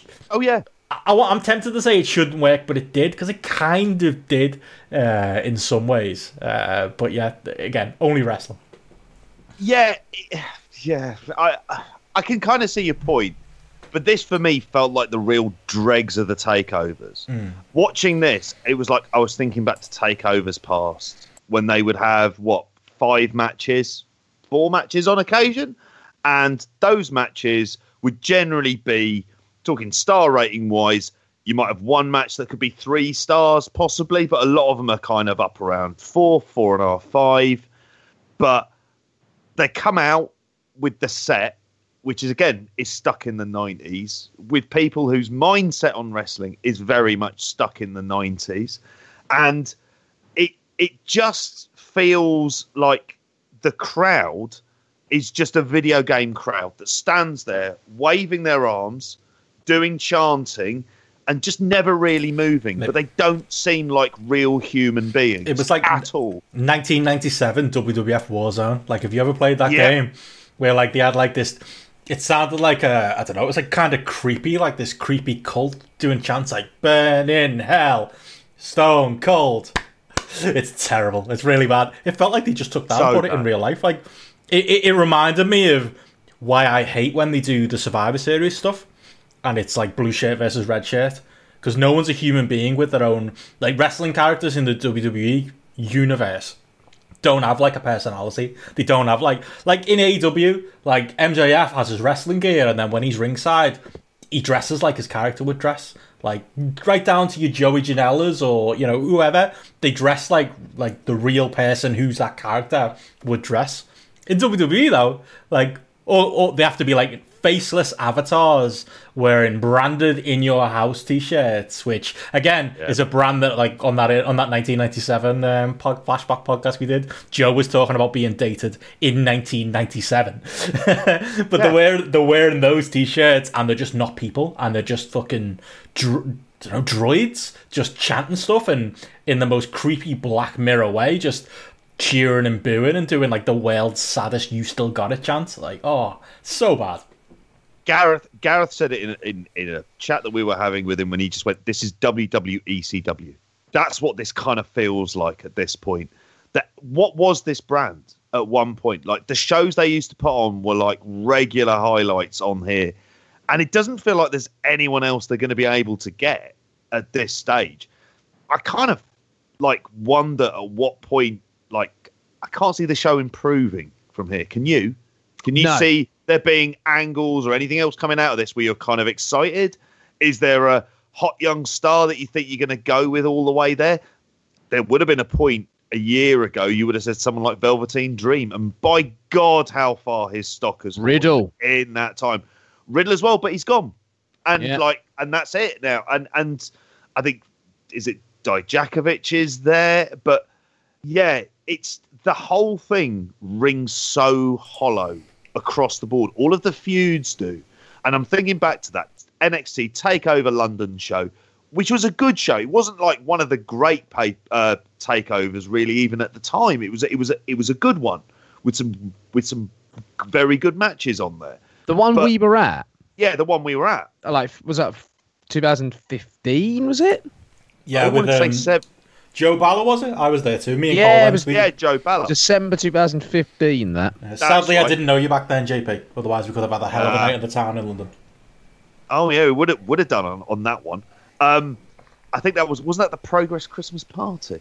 If I remember right, they all used to. Yeah, because you got a picture with Jimmy Havoc out the front, JP. Different times, mate. Yeah, different times. We're digging that out for the show images. That's going in. Okay. Good luck finding it. I think it's gone. But it's just so dead. And I was thinking of this, and it's just Gargano as Tommy Dreamer, but the Tommy Dreamer in WWE CW. I fell asleep at the very start of that match. So I was watching, like, I'd enjoyed watching like some of the stuff on there, but the moment he appeared, off to the Lando nod I went. And I was like, I got up in the morning and went, oh, fuck, I'm going to have to watch him, aren't I? Oh, God, what is that character? What is it? Sorry, our thoughts are all over the place on this To be fair, like, on that match, like, Johnny Gargano and Tommaso Ciampa are a big reason why I don't enjoy NXT anymore. And I don't like Adam Cole either. Sorry, I know there's going to be people listening to this who love that stuff. But none of those wrestlers are for me anymore. To be fair, though, Johnny Gargano, that's one of my favourite matches on the show. It was fucking stupid. Like, and it was, you know... It was basically a spot fest, but I actually enjoyed this. To be honest, I even enjoyed Keith Lee pouncing him through the barricades. I know they're going to do that twice a week now for the next 6 months, but I actually liked that match. I thought it was fun. I think I gave it 3.25 on Grapple. Maybe I just turned my brain off for it. It was probably the most, as much as I'd like to slag him off, and I will. Like, it was probably the most I've enjoyed Gargano in a while, just because I didn't have to use my brain too much for it, or. I don't know, it wasn't one of his forced epics where, as the meme goes, he stares at his hands and wonders what evil he's done. I don't know, I think I kind of enjoyed it because it was that kind of match. I've put my first note on that match is depressing how bad Gargano has been fucked at this point. That's still true, I wouldn't deny that. The point they did, the... Who Shot Phil Mitchell storyline with Tom? What's Tommy N's name? I love that storyline. Alistair Black. Mm-hmm. Yeah. The minute they did that was the minute this show for me and this brand jumped the shark. They still had good shows afterwards, and they still had matches that I've really liked since then. But Gargano was the most organic person they had who had an actual connection with the fans. And for some reason, they decided to just fuck the character and do this weird angle where he suddenly turns heel for no apparent reason. And it's not been the same since then. Now, I still think Gargano is a great wrestler. I think this is a bad character, and I think he's been booked terribly since that point. The Ciampa matches, I think the body of the match, of most of their matches, has been very good. I think the ending and the emotional over-the-top stuff goes too far. So people remember that stuff rather than the body of the match, which is often good and often made sense. But unfortunately, they've gone, oh, this guy can act. And these people here are getting into this like acting stuff. And I just find that this sort of match, the Gargano-Keith Lee match, felt like an agent-led match. You know, like an agent-driven match where the agent was thinking more about the character and what you're conveying in the match as the character rather than like what they are as wrestlers and the type of wrestling match they can have. And I just think that Gargano, I don't know if he's just hung out with Shawn Michaels too much and he's gone, you're really good at doing what I was doing in that match at WrestleMania 28 when I was a referee. Let's go with that all the time. Yeah. But if that's the case, it's fucked him, and it's not good. And I get doing it on occasion, right? You can get away with it maybe once, at a push, twice a year. It just became constant. and this kind of like, oh my God, I'm so like torn between shit and I'm going to go mad here. It's just like, they managed to get him over enough again with that Adam Cole match that I was at that takeover. And it was a really great moment. I know you hated that match, Benno. I thought it was great being there. The atmosphere was amazing for it as well. But it felt like the last 6 months hadn't happened. But from that moment, his character was dumb. And they've not got it back since. This is a heel versus face match. The dynamic felt completely off.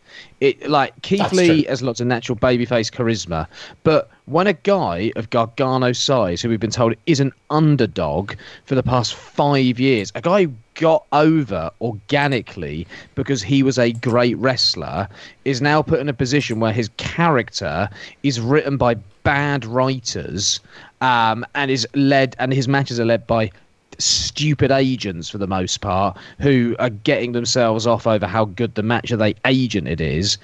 It leads to really inorganic wrestling where too many cooks have spoiled the broth, put it that way. And for me, that was exactly what this match was. There was stuff in it that I was just like, why? Like that bit with the keys that led nowhere. What was the point? When he had them down his pants. Yeah, what was the point? It didn't go anywhere. The Candice Mia Yim stuff kind of sucked. I was just, the thing is, that both guys, they're not bad wrestlers. I think they're incapable of having what I would call a bad match. They did stuff that was good, but they're at a disadvantage based on the story, the characters, and how obsessed WWE are at putting, I don't know, their fingerprints over stuff and justifying the role of their writers and agents. Yeah, it wasn't good, if you ask me. Fair enough. I don't disagree with the broad strokes kind of Gargano overplay. I would say we blame the agents, and we should. It's the impact of Shawn and Triple H, but it's just who Johnny Gargano is right now. And I don't doubt that there's a very good wrestler underneath. There was a point where I thought, once Sami Zayn had moved up to the main roster, I thought Johnny Gargano was the best underdog babyface in wrestling. He was for a bit, I think, the best person. Yeah. I think he was the best wrestler in the company, and I think no one connected with the crowd like he did. Yeah. I think he exceeded what Sami Zayn was at NXT easily. And he could have done even better. It was just, he got sidetracked by all this stuff. To be honest, maybe it's because I'm not invested in the product, and I can see your point about he's supposed to be the heel, and it was the one criticism I can see is they do, despite the ridiculous size difference, it was just two lads going back and forth doing moves for a lot of the match. But maybe because I had low expectations, I enjoyed it being two lads going back and forth and doing moves. What do you give it on Grapple, JP? Were you I went 3.25, and I sort of mirror a lot of these thoughts. But then again, Johnny Gargano versus Keith Lee on a show where you're thinking you're kind of doing a blow off to a feud, and you're doing 3.25 stars, which I know in the whole star rating thing, it seems ridiculous. And again, sorry to go back to it, on previous takeovers, that's effectively an average match. And good parts to it. I don't think it was bad, like Joe said, but it just gets ruined because they're not going out there to just have a match and the best match they could do, and this is the finish. They have to complicate it with shite because they can't keep their hands out of it, and they need to be in control of it because they're control freakery. It feels like there's more main roster stench on this. Sorry, JP. There is more main roster stench on this. There is stuff for this where it got very, very gimmicky very early on when they were in there. Remember, they're having ladder matches every week and the rest of it. And even though the fight pit was kind of like a highlight, that's pretty much been one of the few highlights and what is really just a downward trajectory for the brand. He sacrificed it to kill off AEW, didn't he? That's it. He did. Sacrificed the one good thing they've got. It shows how little respect they had for it. It shows exactly what their modus operandi is as a company. Paranoid idiots who think they have a monopoly over the industry. Yeah. So they're willing to sacrifice and put to the dogs the best thing in the company in years, brand-wise, in order to try and, destabilise an upstart company that ultimately they could see as healthy competition that might actually give them a kick up the arse, so they reconsider and reevaluate the way that they kind of run things and the structures within the company. But unfortunately, they've not done that. Unfortunately, they've doubled down and they've made this a lot worse. And there was a bit where I saw the Road Dog with Triple H and Shawn Michaels. The computer skit. all right, like I sort of get like Triple H and Shawn Michaels, but the Road Dogg was like nowhere near the same like level. Like, what's going on here? Like, why is he all over this? And you know what? The Road Dogg has a history of writing and booking bad wrestling. He's not very good. And I feel like he is all over this product at this point as well. And that is to its detriment, because has NXT got worse since he started hanging around the hanging around the product? Abso-fucking-lutely it has. I've not been invested since early 2018, and that predates the USA Network stuff. I think that there was a stench on it already, but that was maybe just me. Maybe I was just bored. I think that was when the Road Dogg went there around that time, because he transferred out of SmackDown because of pressures from Vince. Oh yeah, I remember that. Yeah. And after he'd spent his entire life NXT. defending Vince on social media. Poor Road Dogg. I have no sympathy for the Road Dogg. But yeah, it's weird NXT, because I do still see, like I was saying to JP while he went for a piss, there are people out there who love this show, I can't say the nostalgia didn't work, because I saw so many people who were into the nostalgia, which kind of speaks to the fucking captive audience you've got with wrestling these days, because we all get the reference when we shouldn't be getting the reference about a B pay-per-view from 25 years ago. But you see people who love this stuff still. And, there are matches that I get why. Like, I thought Balor Damian Priest was a good match. Like, I enjoyed that on the show. Yeah, it was. Not just for the fucking horrible back bump that Damian Priest took. Rick Rude-esque, wasn't it? Onto his lower back. I've had some lower back problems this week from running. I went too hard. He's not a young lad either. Oh, and he's not. No, yeah, the two of them aren't, JP. I was laughing about that. This is the cool, young, hip brand doing a retro show from 25 years ago with two almost 40-year-olds having the best match on the card. Kind of scary, isn't it? I think Priest's 38 and Balor's 39, or the other way around. Wow. Yeah, he hasn't. He's one. Priest. Yeah, that's a late age to be on the developmental brand, but it's not a brand anymore. Actually, JP, it's not developmental anymore. It's a proper brand. They're on the USA Network. It's main roster. Yeah. It's WWE CW. It is. But I would say with this, I really enjoyed it. I enjoyed him when he was Punishment Martinez. Do you remember he had a never title match with Goto? Yeah, that was good. That's good. And that was really good. And then you thought, they're going to do something with him, and it just never happened in Ring of Honor. They never I think they put the TV title on him, maybe, but they never really did enough with him. He had a good match with Ishii on. It was on a Ring of Honor show in the US. I think. That was really good fun as well. Yeah, he's had a late resurgence, hasn't he? To be fair to him, JP, he's still a young lad, 38, not even that old. Come on.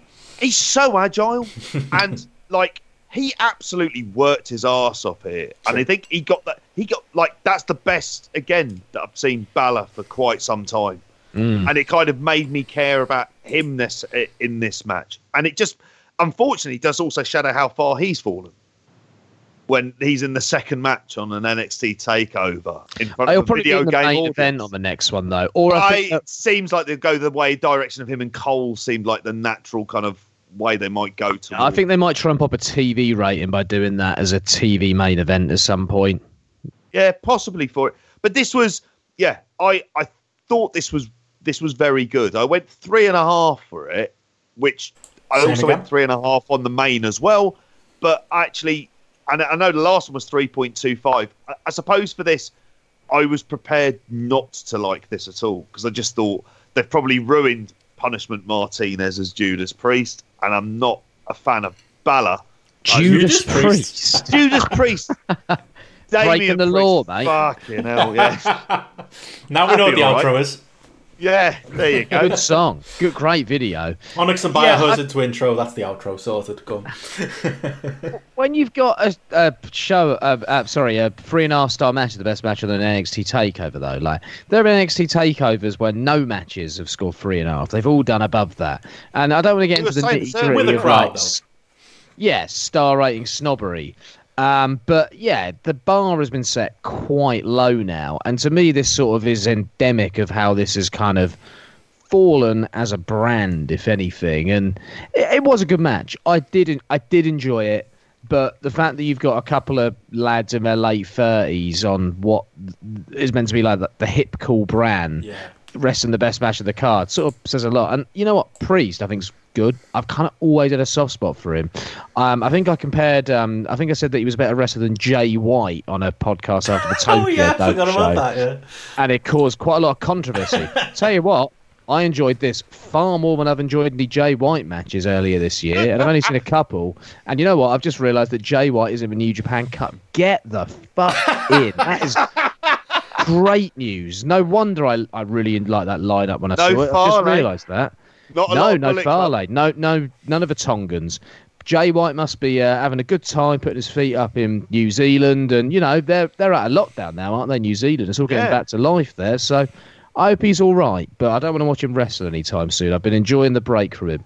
Give me more Punishment Martinez. But my thought was Punishment of Damian Priest in the wrong company.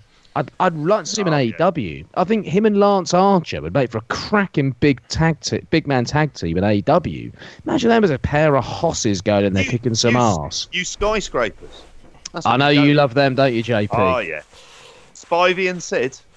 Yeah. Simpler times. Well, I don't know. Maybe to be fair, we planned on burying this show. We've just been putting something over. I think what people really came for here is they wanted to hear us talk about Adam Cole and Velveteen Dream. I mean, awful. Should we get into that? Velveteen Dream, by the way, you had very serious allegations of sending images to a 15-year-old on Instagram, including images that he admitted himself were him, and also a voice note. That was also definitely him. If you listen to that voice note, nothing's ever came of that. Like they've not. You would think they'd get a bit more out in front. They kind of just hoped it would get brushed under the carpet and go away. I feel weird watching him without. I mean, there's always that small percentage chance that he was innocent and he was hacked, as he claimed. But I've not seen them actually properly address it at any point. Have I missed it, JP? Like, are we just all supposed to pretend it didn't happen? I thought the same thing, and the kind of story disappeared, which kind of I just thought, well, maybe the charges have been dropped and there's not much to it, and then it seemed to have been brought up around this, and it was like, oh, so this hasn't gone then? This is just no one's mentioning it in the slightest. Odd. Yeah, it was a very weird, and as with all stories, I'm kind of very cautious, and I kind of go, right, I want to hear what the facts of the case are and stuff coming out, but it just never even really addressed it, felt like. No. And so it sort of disappeared into the ether, really. It could have been the timing of it.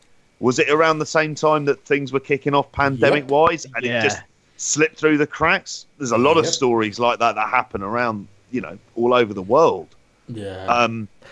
But anyway, this match... Speaking of crimes that Velveteen Dream's committed... Mate, it's absolute shit. This match. What the fuck was this? Like, first of all, I got to say... the first thing I thought when I saw this was like, okay, so I'm thinking Finlay Regal in WCW, that like brawl they have, right? And they're not Finlay or Regal in terms of being like blokes, I suppose, in the sort of old-fashioned sense in terms of what they're going to do. And that was a bad idea anyway. Didn't they both get really fucked up doing that, if I'm rightly? And I'm thinking, right, okay, so... we're on like a back lot at like Universal or Disney or somewhere here. They've obviously hired it. And then I'm looking at all these cars around, and then they're having a street fight on the streets. Like, having that street fight on those streets after the week or the 10-day period that we just had in America. Like, come on. Like, is this not completely tone deaf? And does this not completely show you that WWE... do not care about what goes on in the real world? Because I was watching this and all I could think of and all I was being reminded of was what was going on in the real world. And aren't WWE meant to be this like escapist product? Because this was not escapism. This just reminded me of some of the terrible things that I'd seen in horrible videos. Crimes committed by the police, basically. Maybe did an angle with the police on Raw the other week, or SmackDown with Jeff Hardy. Like, they literally had him get arrested outside. Like, they basically did a police brutality angle. This company doesn't care. Oh, wow. Like, inhumane acts that are going on in the real world, I was being reminded of here, right? As soon as the fire extinguisher came out, all I thought of was the tear gas that cleared the protesters outside that church, which led to the path for Trump to come and hold up a fucking Bible of all things, to show that he was the president of law and order. And I was like, right, okay, is this some subtle allusion to that? Obviously it's not. They've got no idea of what depth is or subtlety. So no, it wasn't. But it was on my mind watching this, and that should not be on my mind when I'm watching this. They should have cancelled this match and just done a regular match and actually understood how people were feeling. And you know what? We were talking about New Japan coming back and how excited we are.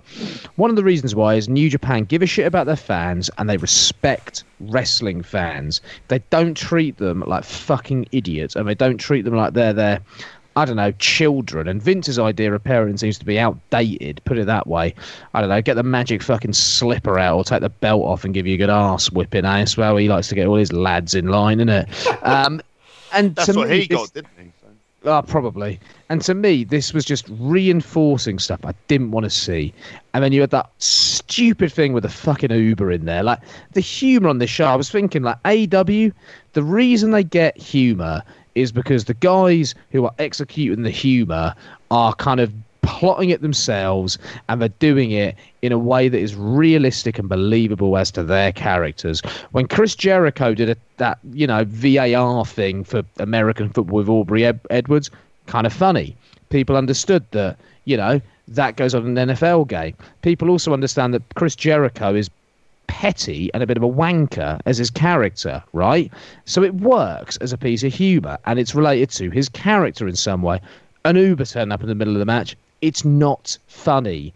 Oh, it's a taxi. I order a taxi sometimes. Yeah, do you? Cool. like, this is writer-focused and writer-led humour. It's the writers justifying their jobs, whereas the wrestlers, if there's going to be humour, when wrestlers have input on humour, it usually works, doesn't it? WWE don't realise that. And that's a massive fucking shame. What they did in the ring, it was just there. Like, Undisputed Era turned up in a car, cool. And then, to make this even fucking worse, I'm reminded of one of the worst characters that I've ever seen in wrestling ever. And I used to think, what the fuck is this bloke? And why is he wearing this stupid glove? And that was Samuel fucking Shaw. Oh, it's full Dexter now, mate. He's Dexter. He literally called him Dexter. Like, it's Dexter that on the nose. Loomis. It's that on the nose. And I think the Loomis is from Halloween. I'll be honest, I never watched Dexter, the TV show. Is that as a result of that show? Or what's this? He is literally Dexter, the character. Everything about him, that's what he's doing. He's doing Dexter. Like, he dresses like him. He does everything like him. Dexter was played by, what's his name from 6 Feet Under? Michael C. Hall, right? Yeah, that's right, yeah. Right. What an excellent actor Michael C. Hall is. I agree. Yes. What the fuck is this?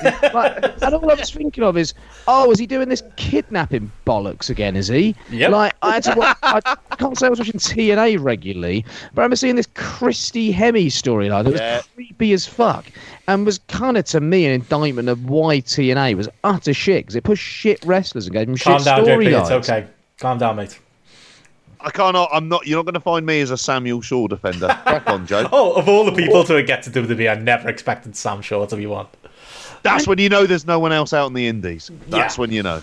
And to make him front and centre of this match, and to be like, and this brand has fallen, and it's fallen even further now that they're doing a storyline with Samuel Shaw. Like, what the fuck? This match was bad. They wasted whatever money they spent hiring a back lot. They inconvenienced whatever workers on that back lot, either Universal or Disney, had to open up that day and help them set this shite up. What a waste of everyone's time this was. This was just bad. It was embarrassing, and it was humourless, and it was in bad taste. I've not seen or heard enough people talking about the bad taste that this was executed in. I was kind of amazed when I listened to Meltzer and Alvarez review this, because Dave's been talking a lot on there about what's been going on in the real world, and they didn't mention, they didn't seem to be reminded of people fighting on streets. That's going on a lot right now. Bunch of white lads beating up a black lad. Yeah, exactly. People getting out of a car, like Undisputed Era getting out of a car, you know. It was just like, this is just not what is right for this moment in time. If anyone's considering watching this show, don't bother. And if you're going to watch the show and skip anything, just skip this, because this was bad. This was really, really bad. And it was pre-taped, no? Yep. That's another one. Another pre-taped match they fucked up. They can edit this. Not only can you choose who wins, but you get to actually do it and get to do stuff over again. And they put this together. Did. And they did, though. There was a point, JP. Sorry. There was a point where, like, Moro was commentating over the wrong match. Did you spot that? There's like a near fall where Adam Cole is the one getting pinned. And the commentary's talking like he's got the pin. They clearly made edits. I think they knew this was shite, because otherwise this goes on last. I feel like they had at least that level of like understanding, JP. Why isn't it 10 minutes then?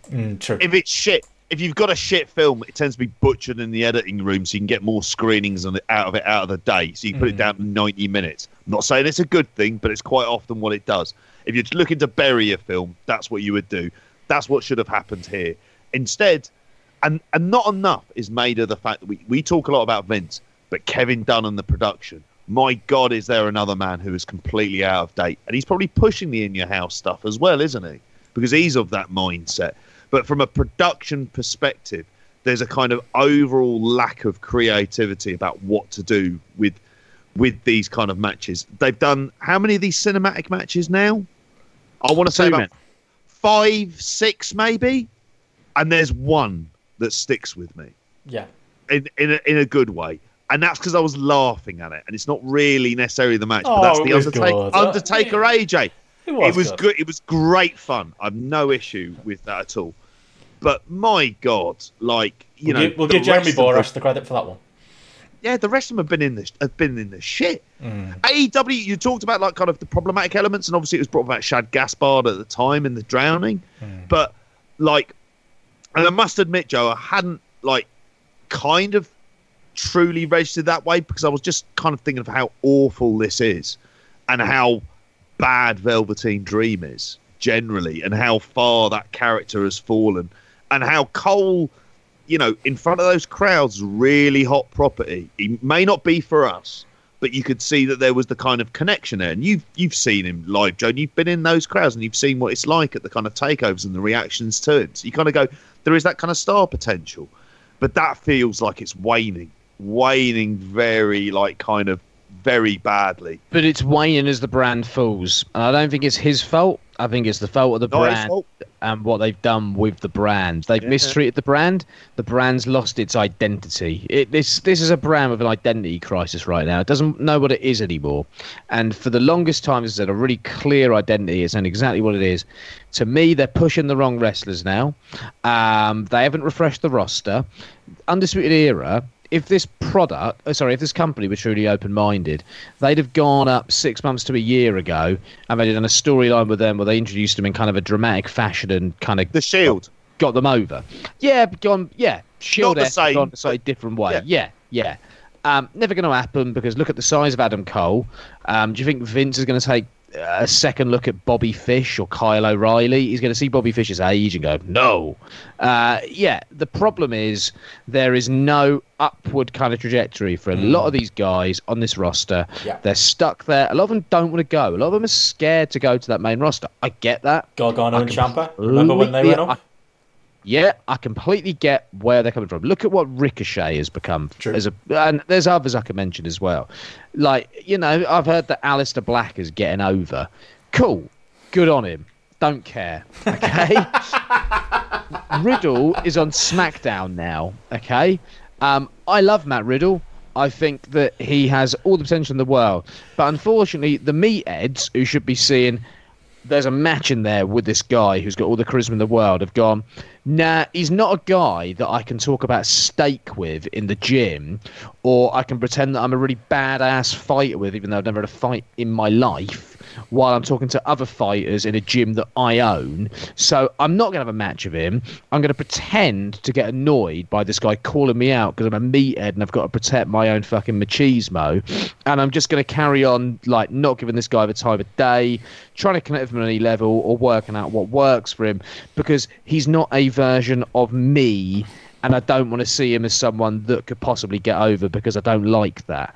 And, fuck Brock Lesnar and fuck Bill Goldberg. Go and eat your fucking steaks and do what you fucking want to do, lifting your fucking iron and pretending that you're going to fight at some point when you're clearly not going to. Instead, actually think about what Matt Riddle is listen to Heyman possibly, because he seems to quite like him apparently. Have a match with him at some point. Put him the fuck over, because he's the best opportunity that you've got for a proper feud and a proper match that will be class.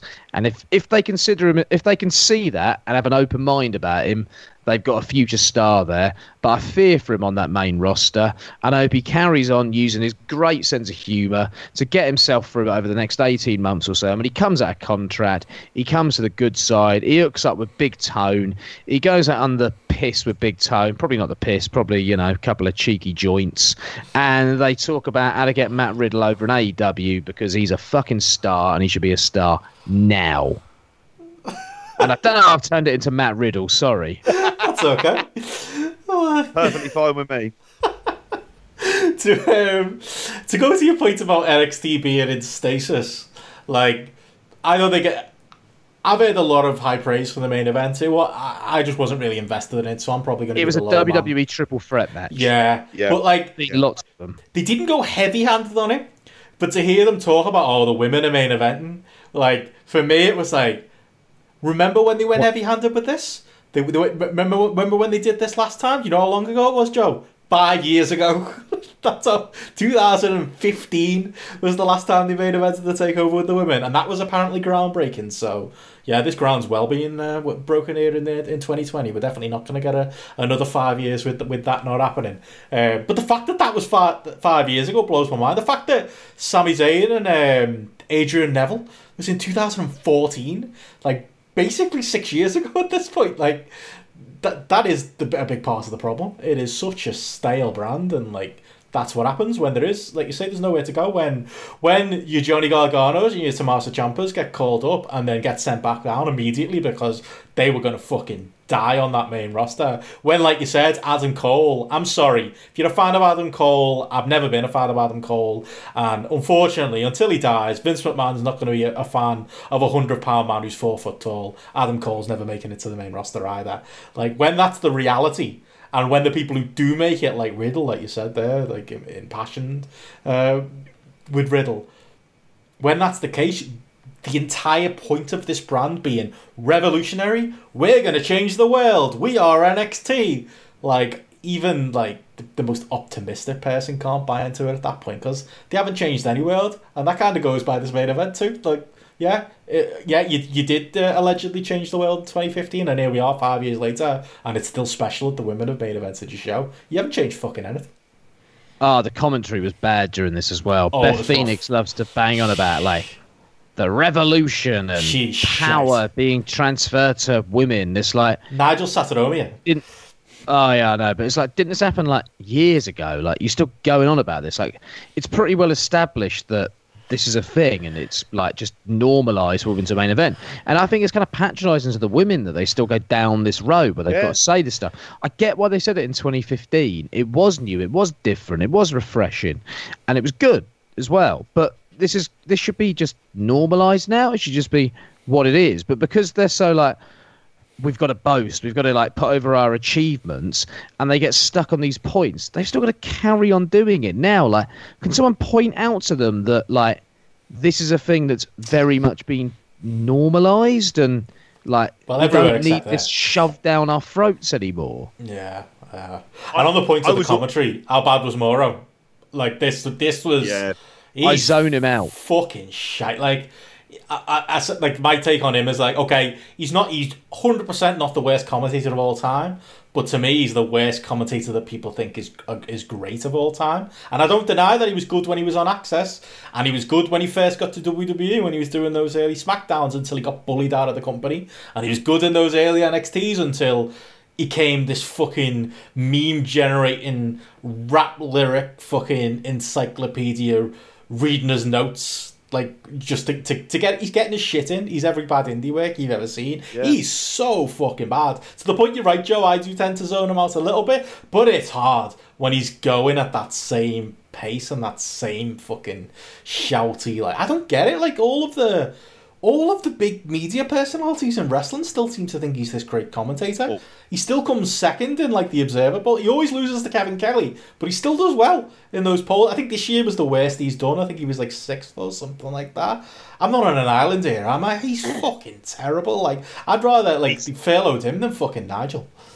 He has always kind of been like this, because I watched the matches on Waiting's YouTube channel, and it was a match that he found when TSN were doing had Noah, and him and Dan Levransky do commentary for the Jun Akiyama versus, is it Noah Departure? Is that the first one they do in 2004? I've seen some of these. The Kobashi match. Yeah, the Kobashi Akiyama, and they do the commentary for that, and I watched it.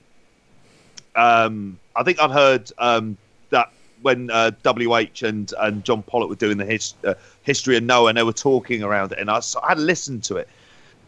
And it didn't grate on me as much, because he's actually more serious and more focused. He kind of gets his shit in at the start, and then kind of he doesn't go so OTT. But I think he's being kind of produced and kind of told to do it this way as much, and he's embracing it. So it's all like, it's awful. And I'm like you guys, I just don't hear it. It's like Tom Phillips. I don't know if I've ever heard his commentary, really, at this point. I don't know if I've ever really, like, I can't remember anything he's ever said. The one thing I remember about Tom Phillips is a sext he sent to someone. I remember that. Oh, on a plane? Yeah, he talks about fucking their throat or something. Yeah. Filthy Tom Lawler likes to make some jokes about it every once in a while. Patrick Bateman. Oh, it is. my God. It is a bit Bateman-esque. But, you know, consenting adults, whatever. But, like, that's the only thing I bloody remember about him. I don't remember his commentary. I don't remember his work. Like, it's... And also, I didn't realise he was there. This, they're banging on about the women, and he was like, what was one of the best pay-per-views they've put on in recent years? Evolution was very good, yeah. Whatever happened to a follow-up to that? And we're not 3 women's wrestling fans here, by the way. Maybe you, JP, but we're not people who are going to, overrate, women's wrestling. That was a genuinely good pay-per-view. Like, that was genuinely good. They've had the best women's wrestlers, and probably the best women's wrestling that I've seen in the Western world. I don't watch any Japanese women's wrestling, so I can't comment. But, like, from what I've seen on indie shows in AEW, like, WWE have always been pretty good at promoting women's wrestlers, and they've always pushed quite good women's wrestlers. I've always been into the women's stuff in WWE, and I've watched it. It's been one of the only things that I've watched pay-per-views that I've often watched and often had an interest in. But they won't allow it to be normalised. They've got to tell us that it's really special 5 years later, and it's that is patronising and is unfair to those female workers in the company. Because Io Shirai, for my money, is one of the absolute best wrestlers in that company. Yeah, I think Charlotte's great. I think Rhea Ripley's got all the potential in the world. I think the women in the main event are 3 really good workers. I didn't care for the match because I've seen that match a million times. It was just one of those standard WWE triple threat matches. And yeah, that's what it was. I wasn't invested. It was just kind of there, if I'm honest with you. But yeah, as a brand, it's kind of jumped the shark at this point. It needs some serious reevaluation, and it's a shame that they decided to sabotage it because they're so ardent in their belief that they should have a monopoly on wrestling and no one else should be allowed to promote wrestling, and it's just theirs. Yeah, can't argue. Yeah. I mean, were you any higher on the main, JP? What did you give it on Grapple? I gave it a gentleman's 3 because I just wasn't into it. But I've seen the average is 3.83. People did enjoy this. Like 3.5, and it's primarily Io Shirai. And Io Shirai, I thought, did a really good job. I think the issue with Charlotte Flair is she's very overexposed. Like, and for me, in terms of storylines, like the storylines that she should be in, the kind of big angles should be the kind of your big Becky angle, your big Sasha Banks angle. I don't know what Rhea Ripley's getting out of this, and I like Rhea Ripley. I think Rhea Ripley's got a lot about her. I agree with Joe. Like, all 3 of them as workers, I hated this finish. It kind of reminded me in some way of to a certain degree, that sort of Spud finish. It wasn't the same, obviously, but the idea that when they do something once, mate. I know, and that's them down to we're saying about all of the things that they've done. They kind of cry wolf about and go on about so much that we don't hear it anymore. It's just like, all right, I'm watching this show. I've enjoyed takeovers in the past, and this is a main event. Fine for the empty arena era. Yeah, quite good. Anything memorable? No. Will I remember really anything from this match? No. Other than Io Shirai's one, what do they do next? I'll be waiting for how they ruin her. Yeah, she's got a good look. She reminds me of Rogue in X-Men in that suit. Yeah, she's an absolute class act. But yeah, 3.5, and for your takeover main events, nah.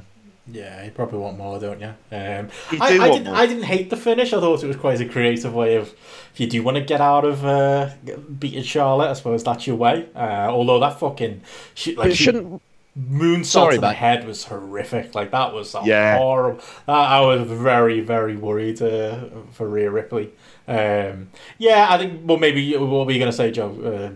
Isn't Rhea Ripley the person that should be getting the push right now, though? She's not a Flair, though, mate. She's not a Flair. Yeah, well, Charlotte wasn't called Flair for a long time, was she? Yeah, she wasn't a Flair. Remember that? I was going to say Why as well. Is she called Charlotte? It's not even a fucking name. I'm kind of bored of the presentation of her.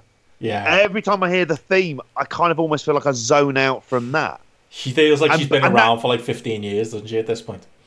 It really does, and it doesn't feel like you're looking for the kind of big meaty storyline that you can get your kind of hooks into, and it's just not there. It's just, I'm Charlotte Flair, I'm great, and that's pretty much it.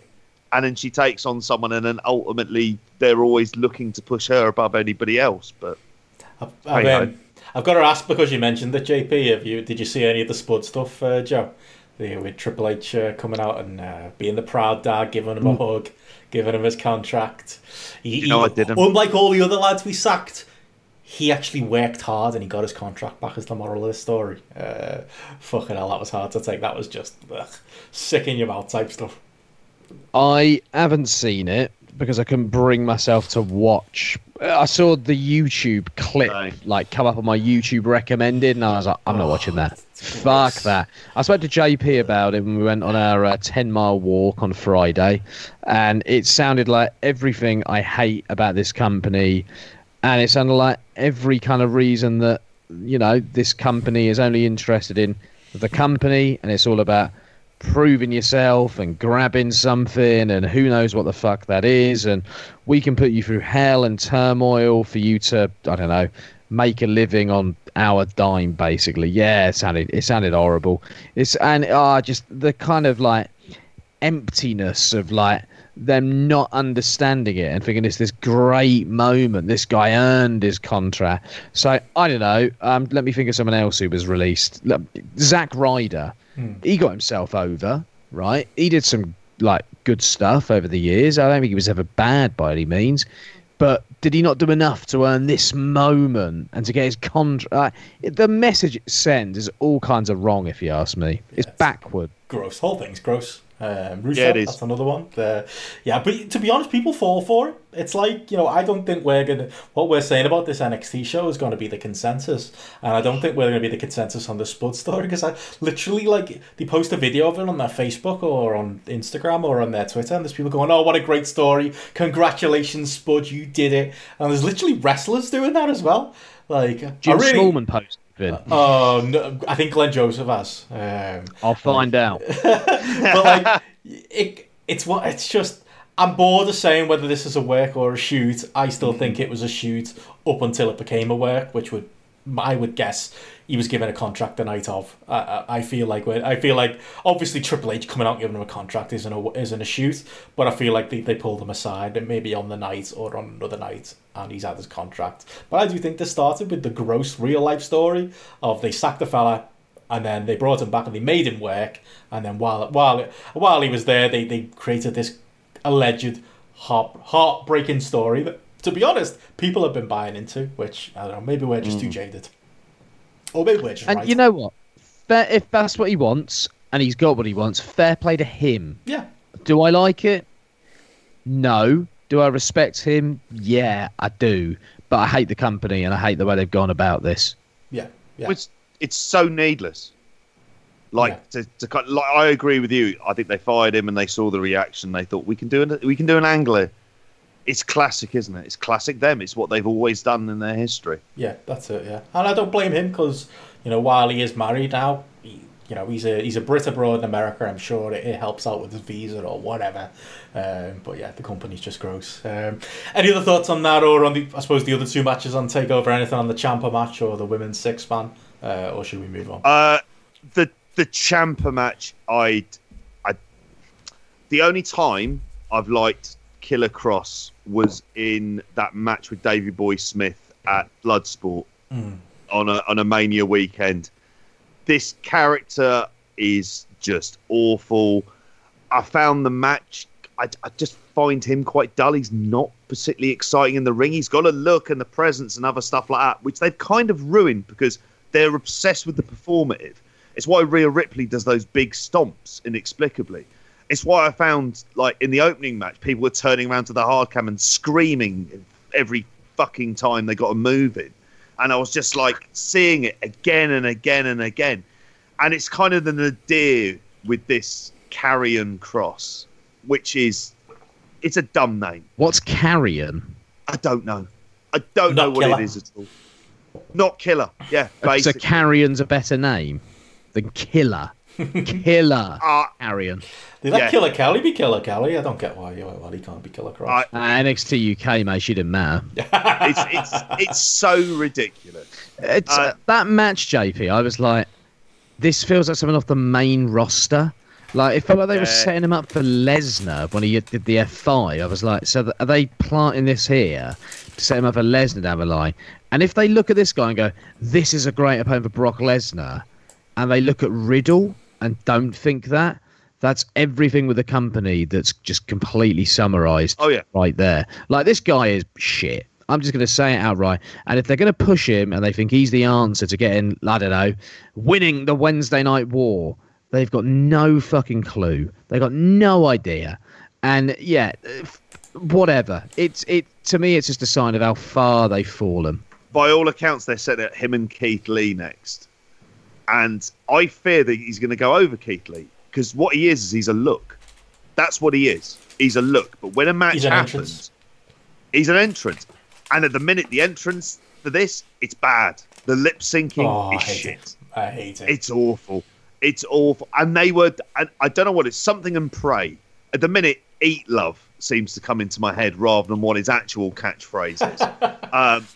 But, like, and they were chanting it in that zombie way that crowd does, because clearly awful. They've probably been there for 15 hours, and it's like, this is kind of like a wrestling version of hell, this, isn't it? Do you know what that plexiglass reminded me of? Oh, God. So I was thinking, they've been stuck behind this plexiglass for a while. It must be quite tough behind there. And then I thought of Uncut Gems and that final scene with them when the Celtics are playing and Sandler's got them, like, henchmen stuck behind that plexiglass. I was like, it'd be interesting if it becomes like a brawl, like Uncut Gems or something. They get out of the plexiglass. But then I was like, what a great film. What a shit show this is. I never finished it. I got too stressed out. I couldn't finish it. I watched the first good. 45 minutes and it was like I was just having a horrible time. And I thought, I'll come back to this. And I've never been in the mood to come back to it. Don't worry about the spoiler, that's fine. When did you start it? When did you watch it? Literally when it first went onto Netflix. So when was this? Like around Christmas time. Because it's definitely not a lockdown film because of that anxiety. Because it is an anxiety fucking nightmare, that film. But what a film. What a film. Benno, go back at some point when you're feeling all right. Yeah, it wasn't a slight either. It was like, this is so good at doing the anxiety that I'm feeling anxious and I can't watch it. Yeah. Get that. I'll go back and watch it. That's the Safdien brothers, though, isn't it? Oh, yeah. On NXT, I've just had a look at Jim Smallman's. I've not quite got to last Wednesday yet, but just so you know, there's some stuff going on NXT UK. Oh. And BT Sport, 10 p.m. last week, at a show where we could have witnessed the rise of Gallus and some of the best big matches the brand has seen. Dive in, people, dive. And the tagline is a quote from Gallus that says, "It's ours. It's still our kingdom. Why? Because Gallus boys on top." Oh, yeah. What a brand. Their brand, and they're on top. I need to get back into this NXT UK stuff. That's where it's at. Gallus boys on top. Somebody was asking Gareth this week if he put these NXT UK compilation things on Grapple, and Gareth was very polite in saying no. Although I think he did mean the... I think it was like an unshown gems episode, I think there was. But I honestly thought that Gallus episode was a joke. I didn't realise that was a real thing. I've had a couple of people mention it to me, but I don't think I quite registered that was a real show. We'll have to watch it, lads, for next proper Spotlight. What do you reckon? Review, Joe? No. Like £30 Patreon tier one day. Mate, you should see the images of them, like, under a bridge. Like, it kind of looks like a shit version of that episode where Stringer Bell knows that his sort of like time is coming to an end in The Wire. Do you remember the reason for that bridge? It's Levy, the lawyer, yeah. Got Wolfgang in a Scotland shirt with Gallus written across it here. Oh. Looks like a 1982 World Cup Scotland shirt. And then you've got like the other lads. Joe Coffey's got a Kappa t-shirt on that I might have worn in 1997. Yeah, just hanging out under a bridge on what looks like an estate somewhere, possibly. Yeah, fair enough. If that's what they're into, they're on top, and they're hanging out under bridges still. So good on them.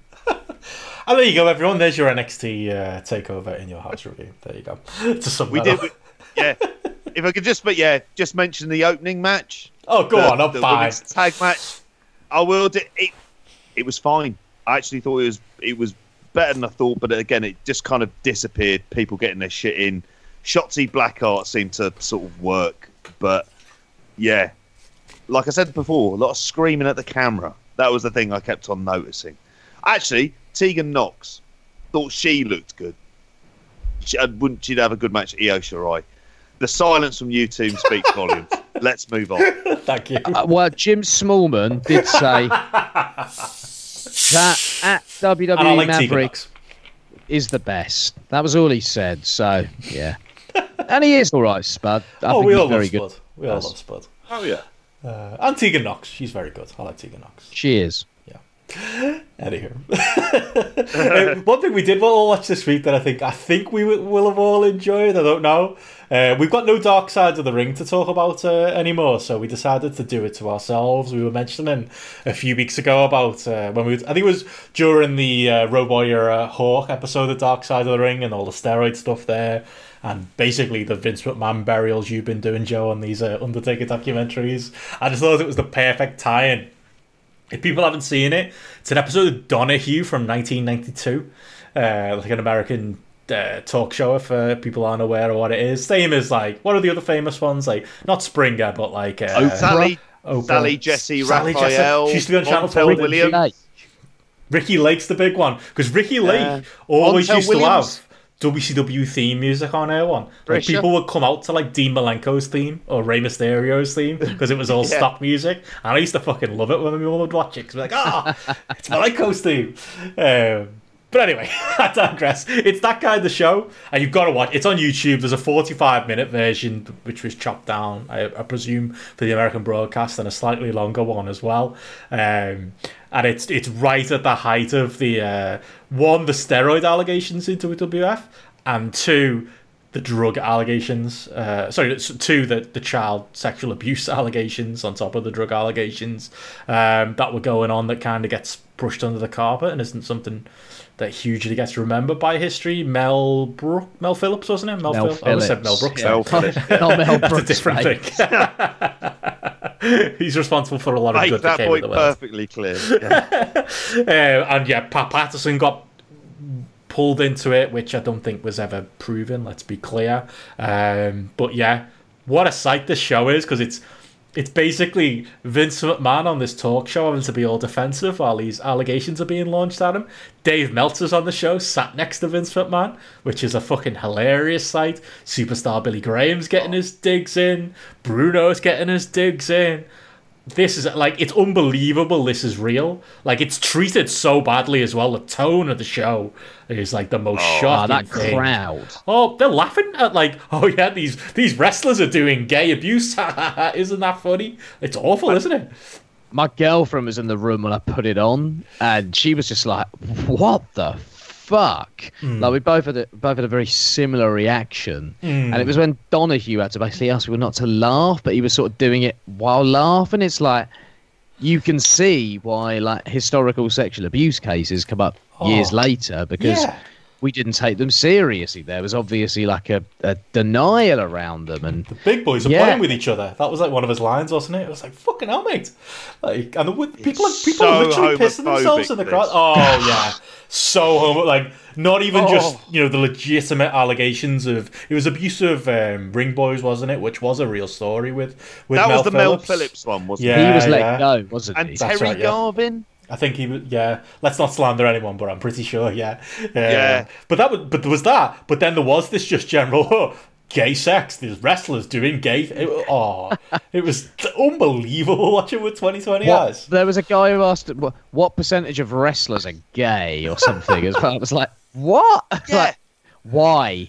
Oh. What difference does it make? Like, I suppose it was 1992 and it was a different world. But yeah, it was very weird watching this back. And I think my favourite thing from the show was Dave taking on Vince. Yes. Like, Dave just like putting Vince right at a couple of points. It's like, go on, Dave. Like, good work, mate. Like, he was not scared to prove Vince wrong or to like disagree with Vince. And that guy was apparently a commentator. It was at the beginning, and he was disagreeing. Murray Hodgson. Who was that guy? I never heard of him. Meltzer said since he's a con man and he's full of shit. Yeah. Right. Okay. Does a fucking good job though, as a con man. What has he done? I'm not too sure on like what his role was. Like, I've never heard his commentary. He'd worked in radio or something, and they were he wanted them to come in to be like your petting girls of the world and like do commentary and do like presenting stuff. And as you see on the show, Vince just rips them apart. Like, it is actually quite funny when he's like, "No, the reason you got sacked, mate, is you were crap." That's basically what Vince says to him. That's the one argument he wins during the show, to be honest, and has him off. But yeah, it has come out in the years since. Like, he got done for all kinds of fraud and for making up allegations. And apparently it was, although Vince doesn't come across as sympathetic in any way, where on the show he says, you rang me this morning and said if you pay me $150,000, you won't appear on the show. Apparently that was actually true. That did happen. Not to like do down the real allegations that were true, but yeah, he was full of shit. Right, okay. I had no idea about that stuff, but yeah, but Vince's whole style when he argues, he's a twat. He's awful. He comes across terribly throughout the whole show. Like, he's not a real person who lives in a real world. He looks like a kind of, I don't know, like a duck out of water here. He's been taken out of his natural environment, and he doesn't know how to act. So he gets all petty and aggressive, and he clearly hates people disagreeing with him. He clearly hates people countering his points, and you can tell he's used to getting his own way based on how he reacts when Meltzer basically says, "No, that's not true." And to me, it was such an insight into the psyche and the mindset of Vince McMahon and what he still employs now in 2020, and how essentially the guy's incapable of change. Like, he's running a company in 2020 in the same way that he was essentially running it in 1992 when it comes to his workers. Yeah, all right, all the stuff with probably sponsors and the corporate stuff and being on the stock market is all very different. But in terms of his approach to wrestlers and to talent, it feels like it's exactly the same as it was then, and the world's changed and he hasn't changed with it. And as a result, even though people have changed, they have to readapt to get on board with what Vince McMahon liked to employ in 1984. And it's a massive shame, isn't it? Because it's held the entire company back for so many years at this point. Yeah, it's no surprise. Like, although the outside world and people's perception of wrestling isn't exactly filled with glory in this show, it's no surprise that people think those types of things about wrestling, because it is a sideshow, and Vince McMahon is our leader from the public perception point of view, isn't he? And he embarrasses himself from time after time in shows like this. Like, he just comes across like just the worst piece of shit, doesn't he, JP? Like, was this the first time you saw it as well? Watching it? No, because first time I saw it was years ago. I remember when first time I saw this, and I've got to apologise to John and Way at some point for this. I suggested it in the review away thread on the old law boards, And 2 weeks later, they reviewed it, and they hated it. They were just depressed by the entire thing, which is understandable, to be honest, because it's a really, really sad subject. But that was the first time I saw it, and that was like 2013, like when I become aware of it. But I don't think a lot of people are aware this thing exists. I saw this when I bought the Wrestling with Shadows tape, and then got a load off Rob Butcher. So this would have been sort of after 98, I think Wrestling with Shadows come out, so possibly even 99. Could have been probably about 98.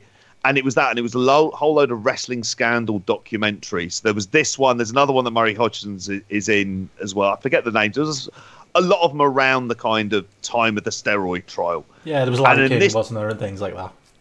And this was on there because I was aware of Donahue, like of a thing that existed. I think it had been on here at various points, perhaps on as late night filler TV. And yeah, it's awful. The crowd are awful. It kind of culminates with the last question from that woman, which goes, "Well, why do you like it? It's tacky." And they're all kind of laughing at it. And the woman who says it's fake anyway, so why does this matter? And Meltzer's like, this is nothing to do with the fact it's staged. Like, what are you saying? They can't take any of the allegations seriously because they don't take wrestling seriously. And you've got this guy at the front who even kind of consolidates that point of not taking it seriously, because he fills things with his Vince-isms of just going, quite frankly, a certain individual, stuff like that. Not talking in a normal human way that us humans tend to do. And it was like, Donahue himself is kind of running around the wrestling game. I was fond of hearing that phrase again and again. I think Billy Graham has got at that point he said, a lot of what he was saying was bullshit. And the allegation he's putting in there, which isn't one that he's seen, is the idea of a 13-year-old being abused. Yeah. And they're kind of doing it because they don't like Vince. And the story goes that Meltzer was sat where he was because he kind of knew that Bruno wanted to go for him. So you got this wild atmosphere where they're all up there on stage, aren't they?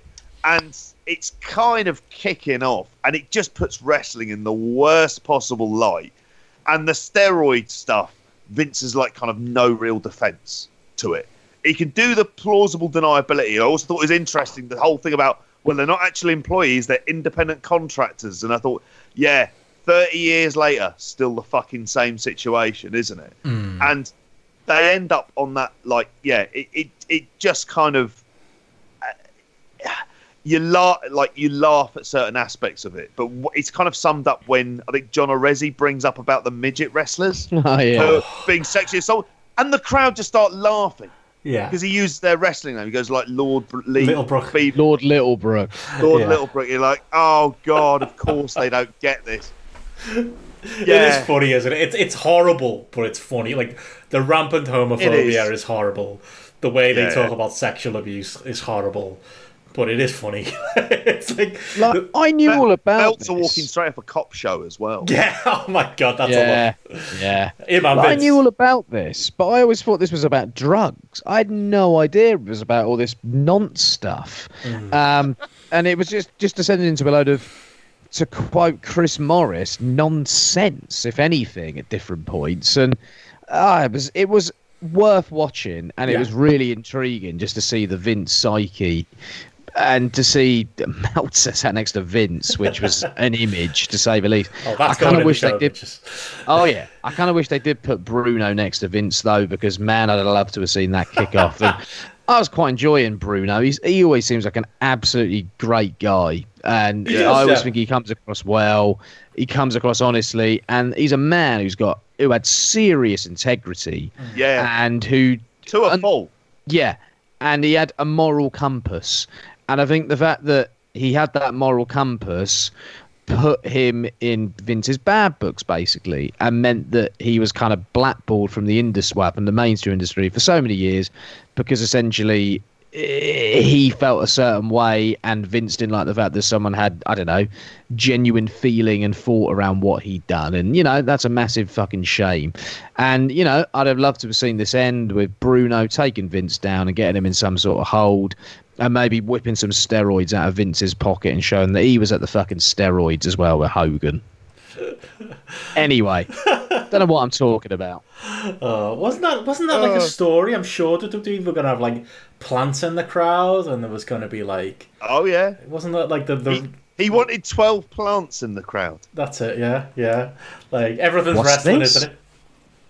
There was all this at the Donahue show. At the Donahue show. Is it from Dave? He had like a whole list of demands that he wanted. He'd have a 2-minute piece at the beginning where he just gives his point of view, and it's like, of course he does. And do you know what? The reaction to this probably helped him further retreat into the fantasy world that he's never left.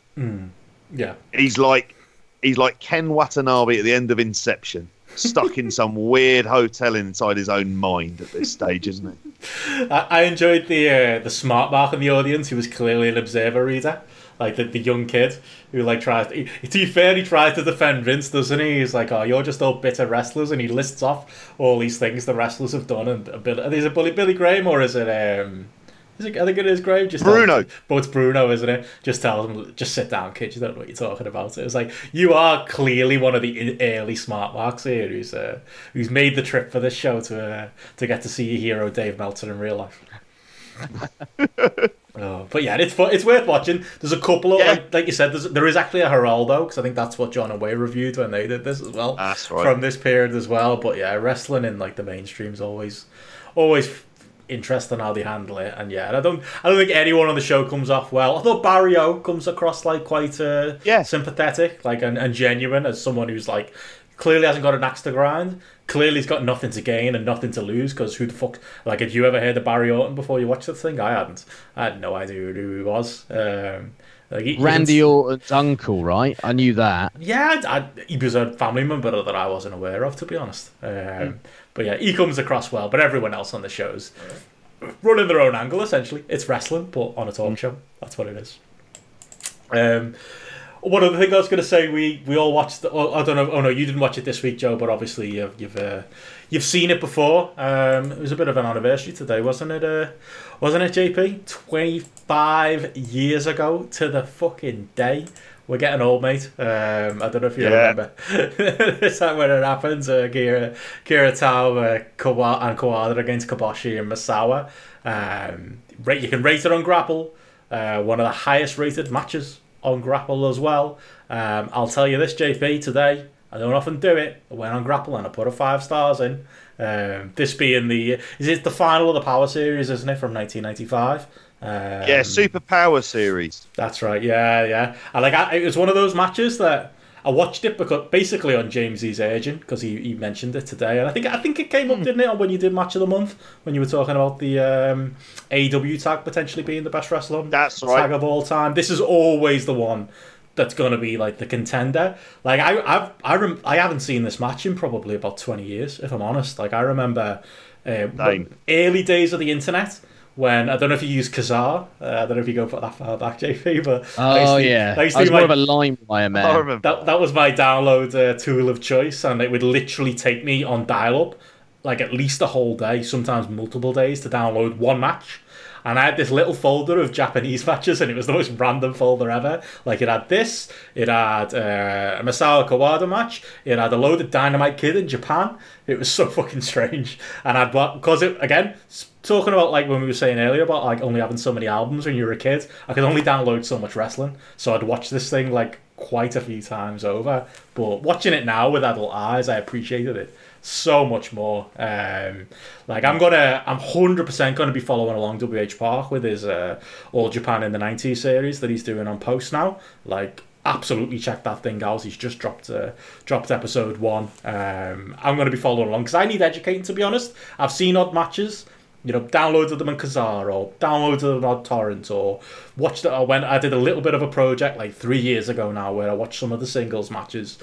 But this period I haven't really seen in context, and that's what I want to do next. And I'm definitely going to do it. But with or without context, my God, this is a match, and my God, this is a 5-star match. This is just the best selling I've probably ever seen in wrestling from Kobashi. The best dickheadery I've probably seen in wrestling from Kawada. Misawa is every bit the ace, the fucking hero, trying to like shield his trying to like protect Kobashi. Kobashi kind of lies on him at one point, doesn't he, to stop him getting beaten up, but trying to like be the hero for the match and be could fight on his own, and Taue as well as like the big guy is very good in his role too. He kind of gets forgotten as the fourth man from the four pillars too. What a match! Every moment in the match means something. A match as good in 2020 for me as it was in 1995 or as in 2001 when I watched it on my Kazaa download. You know what? It can be very tempting if you click open a link to like a classic match that you haven't seen for a really long time, and you're looking at perhaps with jaded, cynical eyes 20 years later. And I clicked on this, and you see it, and you think 52 minutes. This is going to be a tough watch. Fucking breeze. Yeah, it is. It's fucking breeze. Totally. Watch this today. Absolute breeze. I was getting annoyed because at one point I'd actually started watching it bizarrely on my phone. And then I thought, well, I'm making notes while I'm doing this, and I want to just enjoy this match. So I ended up putting it on the TV, and it's just incredible because it's kind of laid out in a way that you don't see a lot of tag matches. And I think it's just that one simple bit of psychology involving Kenta Kobashi's leg, and the idea that they're going, right, we're not actually going to let him tag in as well, so we can beat down Misawa, and it's just like it's dickheadery, don't get me wrong, and they do get the boos, but it's a completely plausible, logical strategy, and everyone is kind of at their peak, really, at this point. I wonder, like Misawa looks jacked for this. For him, Kenta Kobashi, and we said about this previously, just in terms of his selling. This is one of the most incredible displays of selling that you just see in front of this molten crowd. I think even Barber on commentary gets excited a couple of times during this as well, and that you sort of hear that deep growl voice kind of come through, don't you? Or sort of really, really low sort of tempo on this. Is it the leg work? If I'm thinking rightly, yeah. Because I've seen a good few. I think I watched the match 2 months ago. No, 3. How many months ago was it? It was just after the AEW tag match. And it's the 93 version of this I love as well.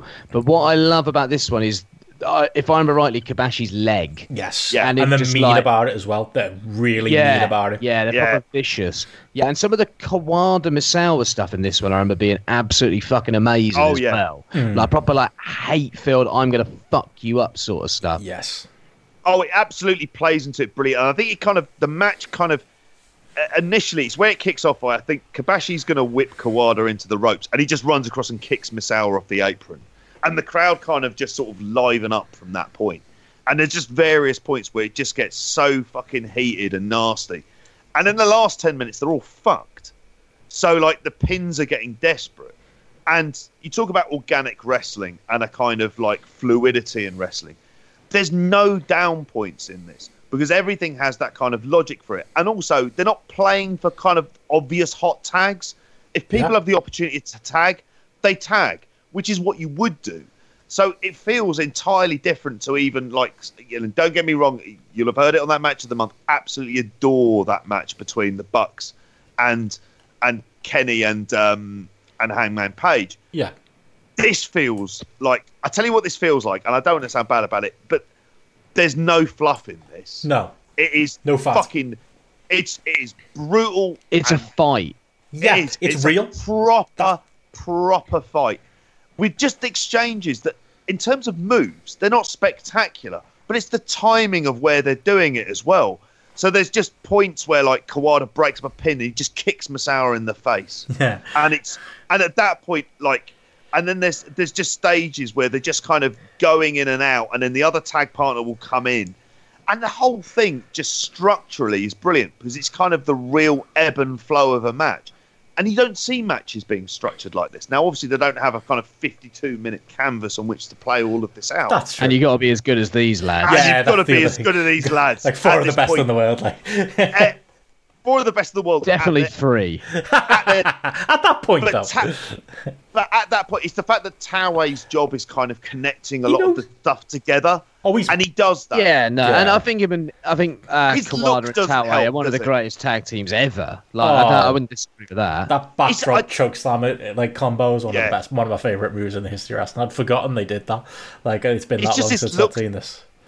It's just his look, isn't it? Yeah, That's but then his look works for him because he's the bigger guy of the four. Like, to your point, JP, like what I was going to say about the match, not to, again, compare it directly to the AEW tag, but the difference here is all four people in the match, or the difference between this and modern wrestling, not specifically that match, but the four people in this match are just being the four people in this match. They're all doing the things organically. You would expect Kawada to be the dickhead who's coming in and fucking killing people with kicks and being a vicious bastard in the match. You're expecting Taue to come in and be the big bully and pick his moments and hit his choke slam and be what he is. Misawa's being the fucking, not blue-eyed babyface, green-eyed babyface who's like just fighting for everything because his partner's injured, putting on like an Oscar-worthy selling performance.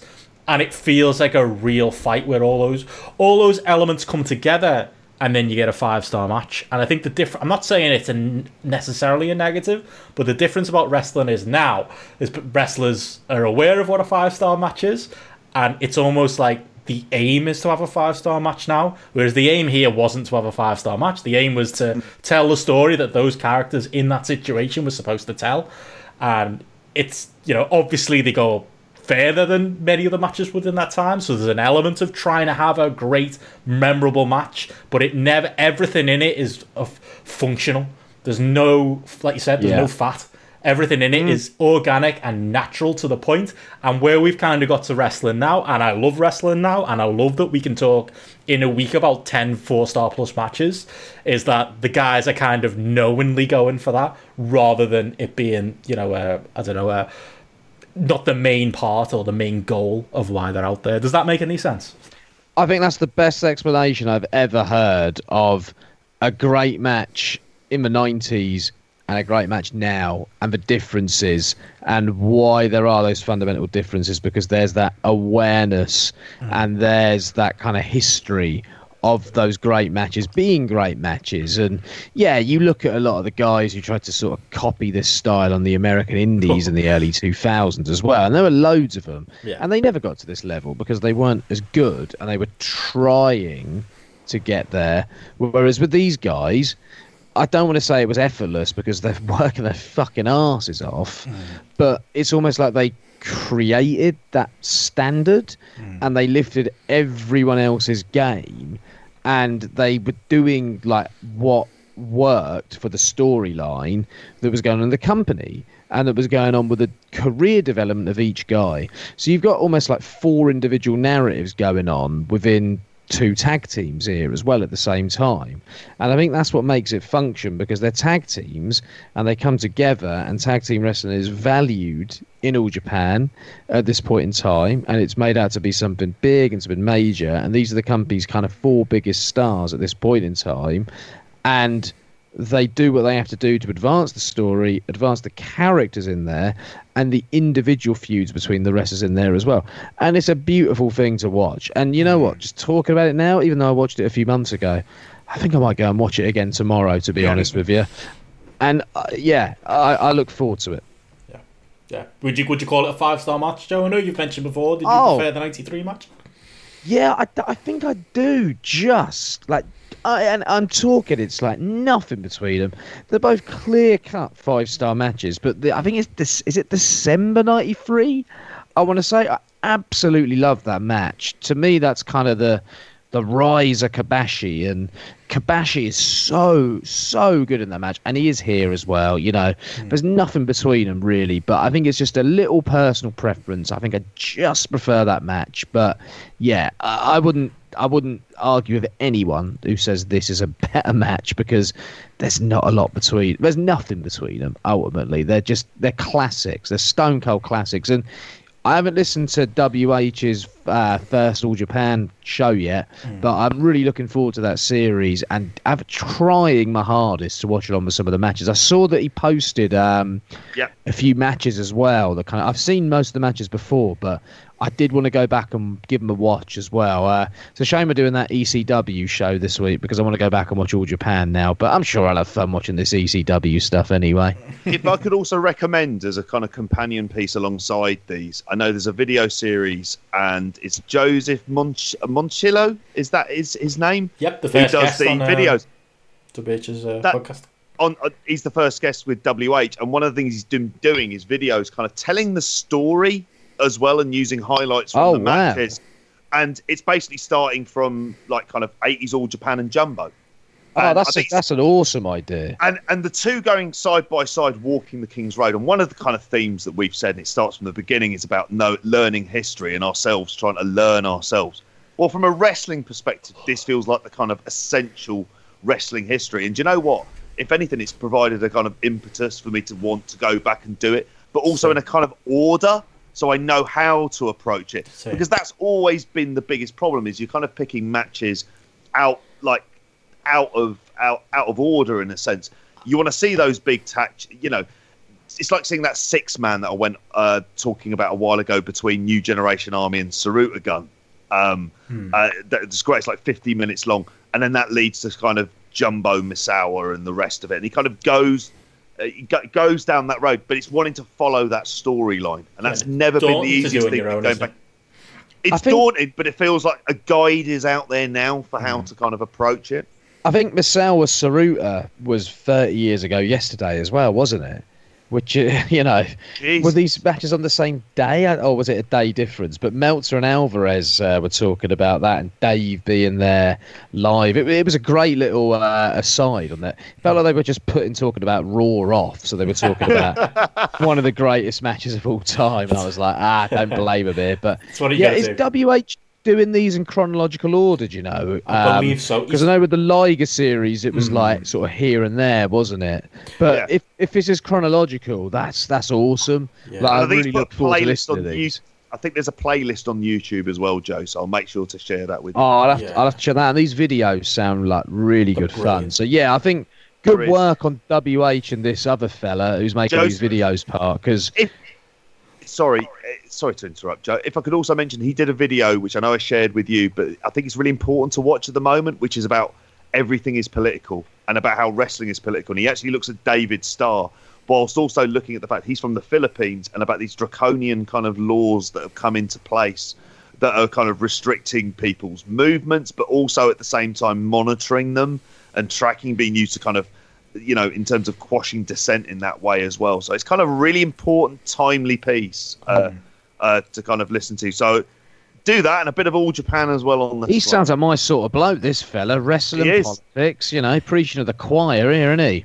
Might heard a rumour you might hear him floating around the Grapple Network at some point as well. But that's interesting. I tell you what, with our 90s flashback series, if we do an All Japan episode at some point, we should maybe try and draft WH in if he fancies it. Love to. Kind of fit together. Public open invitation. Yes, definitely. Yeah, fit together nicely with what he's doing over at Post as well. A bit more cross-pollination between the two networks, possibly. Bit of synergy, working together. He's one of us, WH. Yeah, I'm not taking that. He's one of us, though, isn't he, JP? He's in our Brit Res chat. I think he sits there, like, he's basically took your place, Joe, in our little Twitter DM chat, where, like, us and Martin and Will will be talking about, like, the latest Brit Res scandal, and WH is just sat there, like, I've got no idea what he's going on about, but this is fucking hilarious.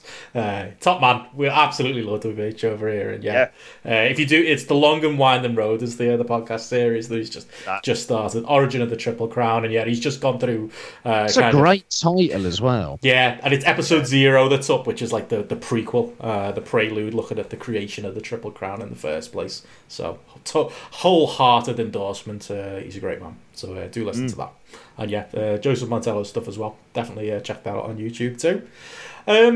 Anything more from us, lads? Anything else you want to chat? Kind of cool. There's stuff I'm going to save for next week. I've started watching a bit of Shotgun, but I want to see a couple more episodes before I kind of give a fuller idea on it. And mentioning All Japan, an All Japan Dojo documentary that I went on to you two about, but I'm also going to wait a few weeks before going into it, and maybe you guys might have seen it by then as well. You're looking forward to JP doing a series on Shotgun Saturday night, Joe? The MLW series I'm looking to do. I haven't seen that in a while. They're doing anthologies, Joe. You'll be pleased. Loki and Satoshi Kojima. Shotgun Saturday night, did you say, Ben? I think JP's confused, isn't he? Yeah.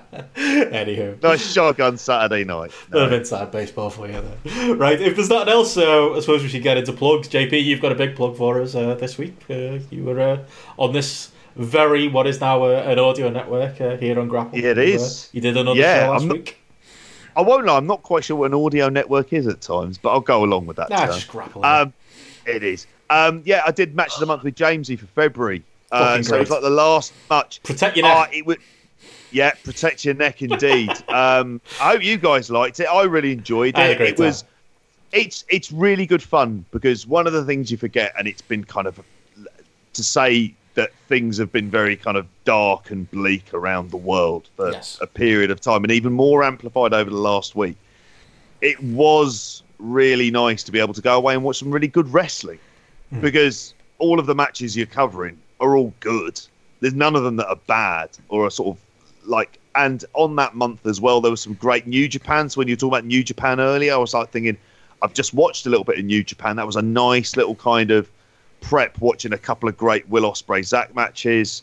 Yeah, Stadium Stampede. Jamesy will pick, he likes picking these kind of little hidden gems that are out there as well. So yeah, if you haven't listened to it already, have a listen. Really good fun. Looking forward to the next episode he's going to be doing for March as well. So yeah. Yep, that's it, and you got that to look forward to. James is going to be catching up with March and then the lockdown period, and before you know it, he'll be on time as wrestling does seem to be coming back now, or at least from New Japan's end. So check that out on this feed.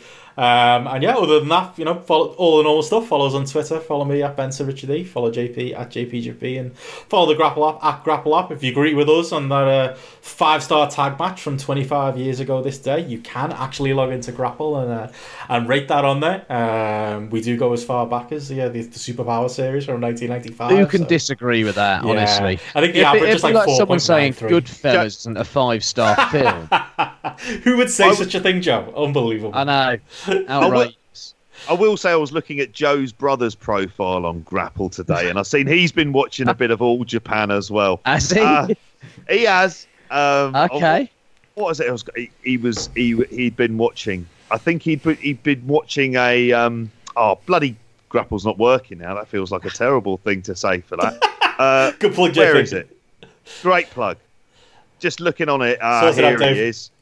He watched Kuniaki Kobayashi versus Tiger Mask from Exciting Wars 1985, day 14. He gave that, he gave it 3.75. The content that people come here for, mate, hearing this. Mate, we're 2.5 hours in. Yeah. For this. He watched what looked like a cracking, though. I was going to say Kenta Kobashi and Misawa versus Johnny Ace and Steve Williams match from 95 as well, which I think I've seen that. That's great. The semi-finals. I know the one. Yeah. Of this tournament on air. And then he watched Tenru and Jumbo versus the Road Warriors, which he gave 2.5 to, which seems to follow in the Road Warriors are shit, aren't they? Yes. Yeah, they are. Runs in the family. Yeah. Our opinions seem to very much be, quite consistent with one another's, put it that way. A couple of well brought up lads, that's all there is, Joe. But yeah, follow Sam on Twitter. It's their dad who started them, wasn't it? Is Sam on Twitter? At Sam Lemon, maybe? I can't remember. He doesn't use it. Follow on Grapple. Follow us all on Grapple. He'll hate that. Oh, he will. Anyway, follow us all on Twitter, including Sam. Follow us all on Grapple. And thanks again for tuning in, everybody. We'll be back again with another show next week. We'll see you then. Bye. See ya.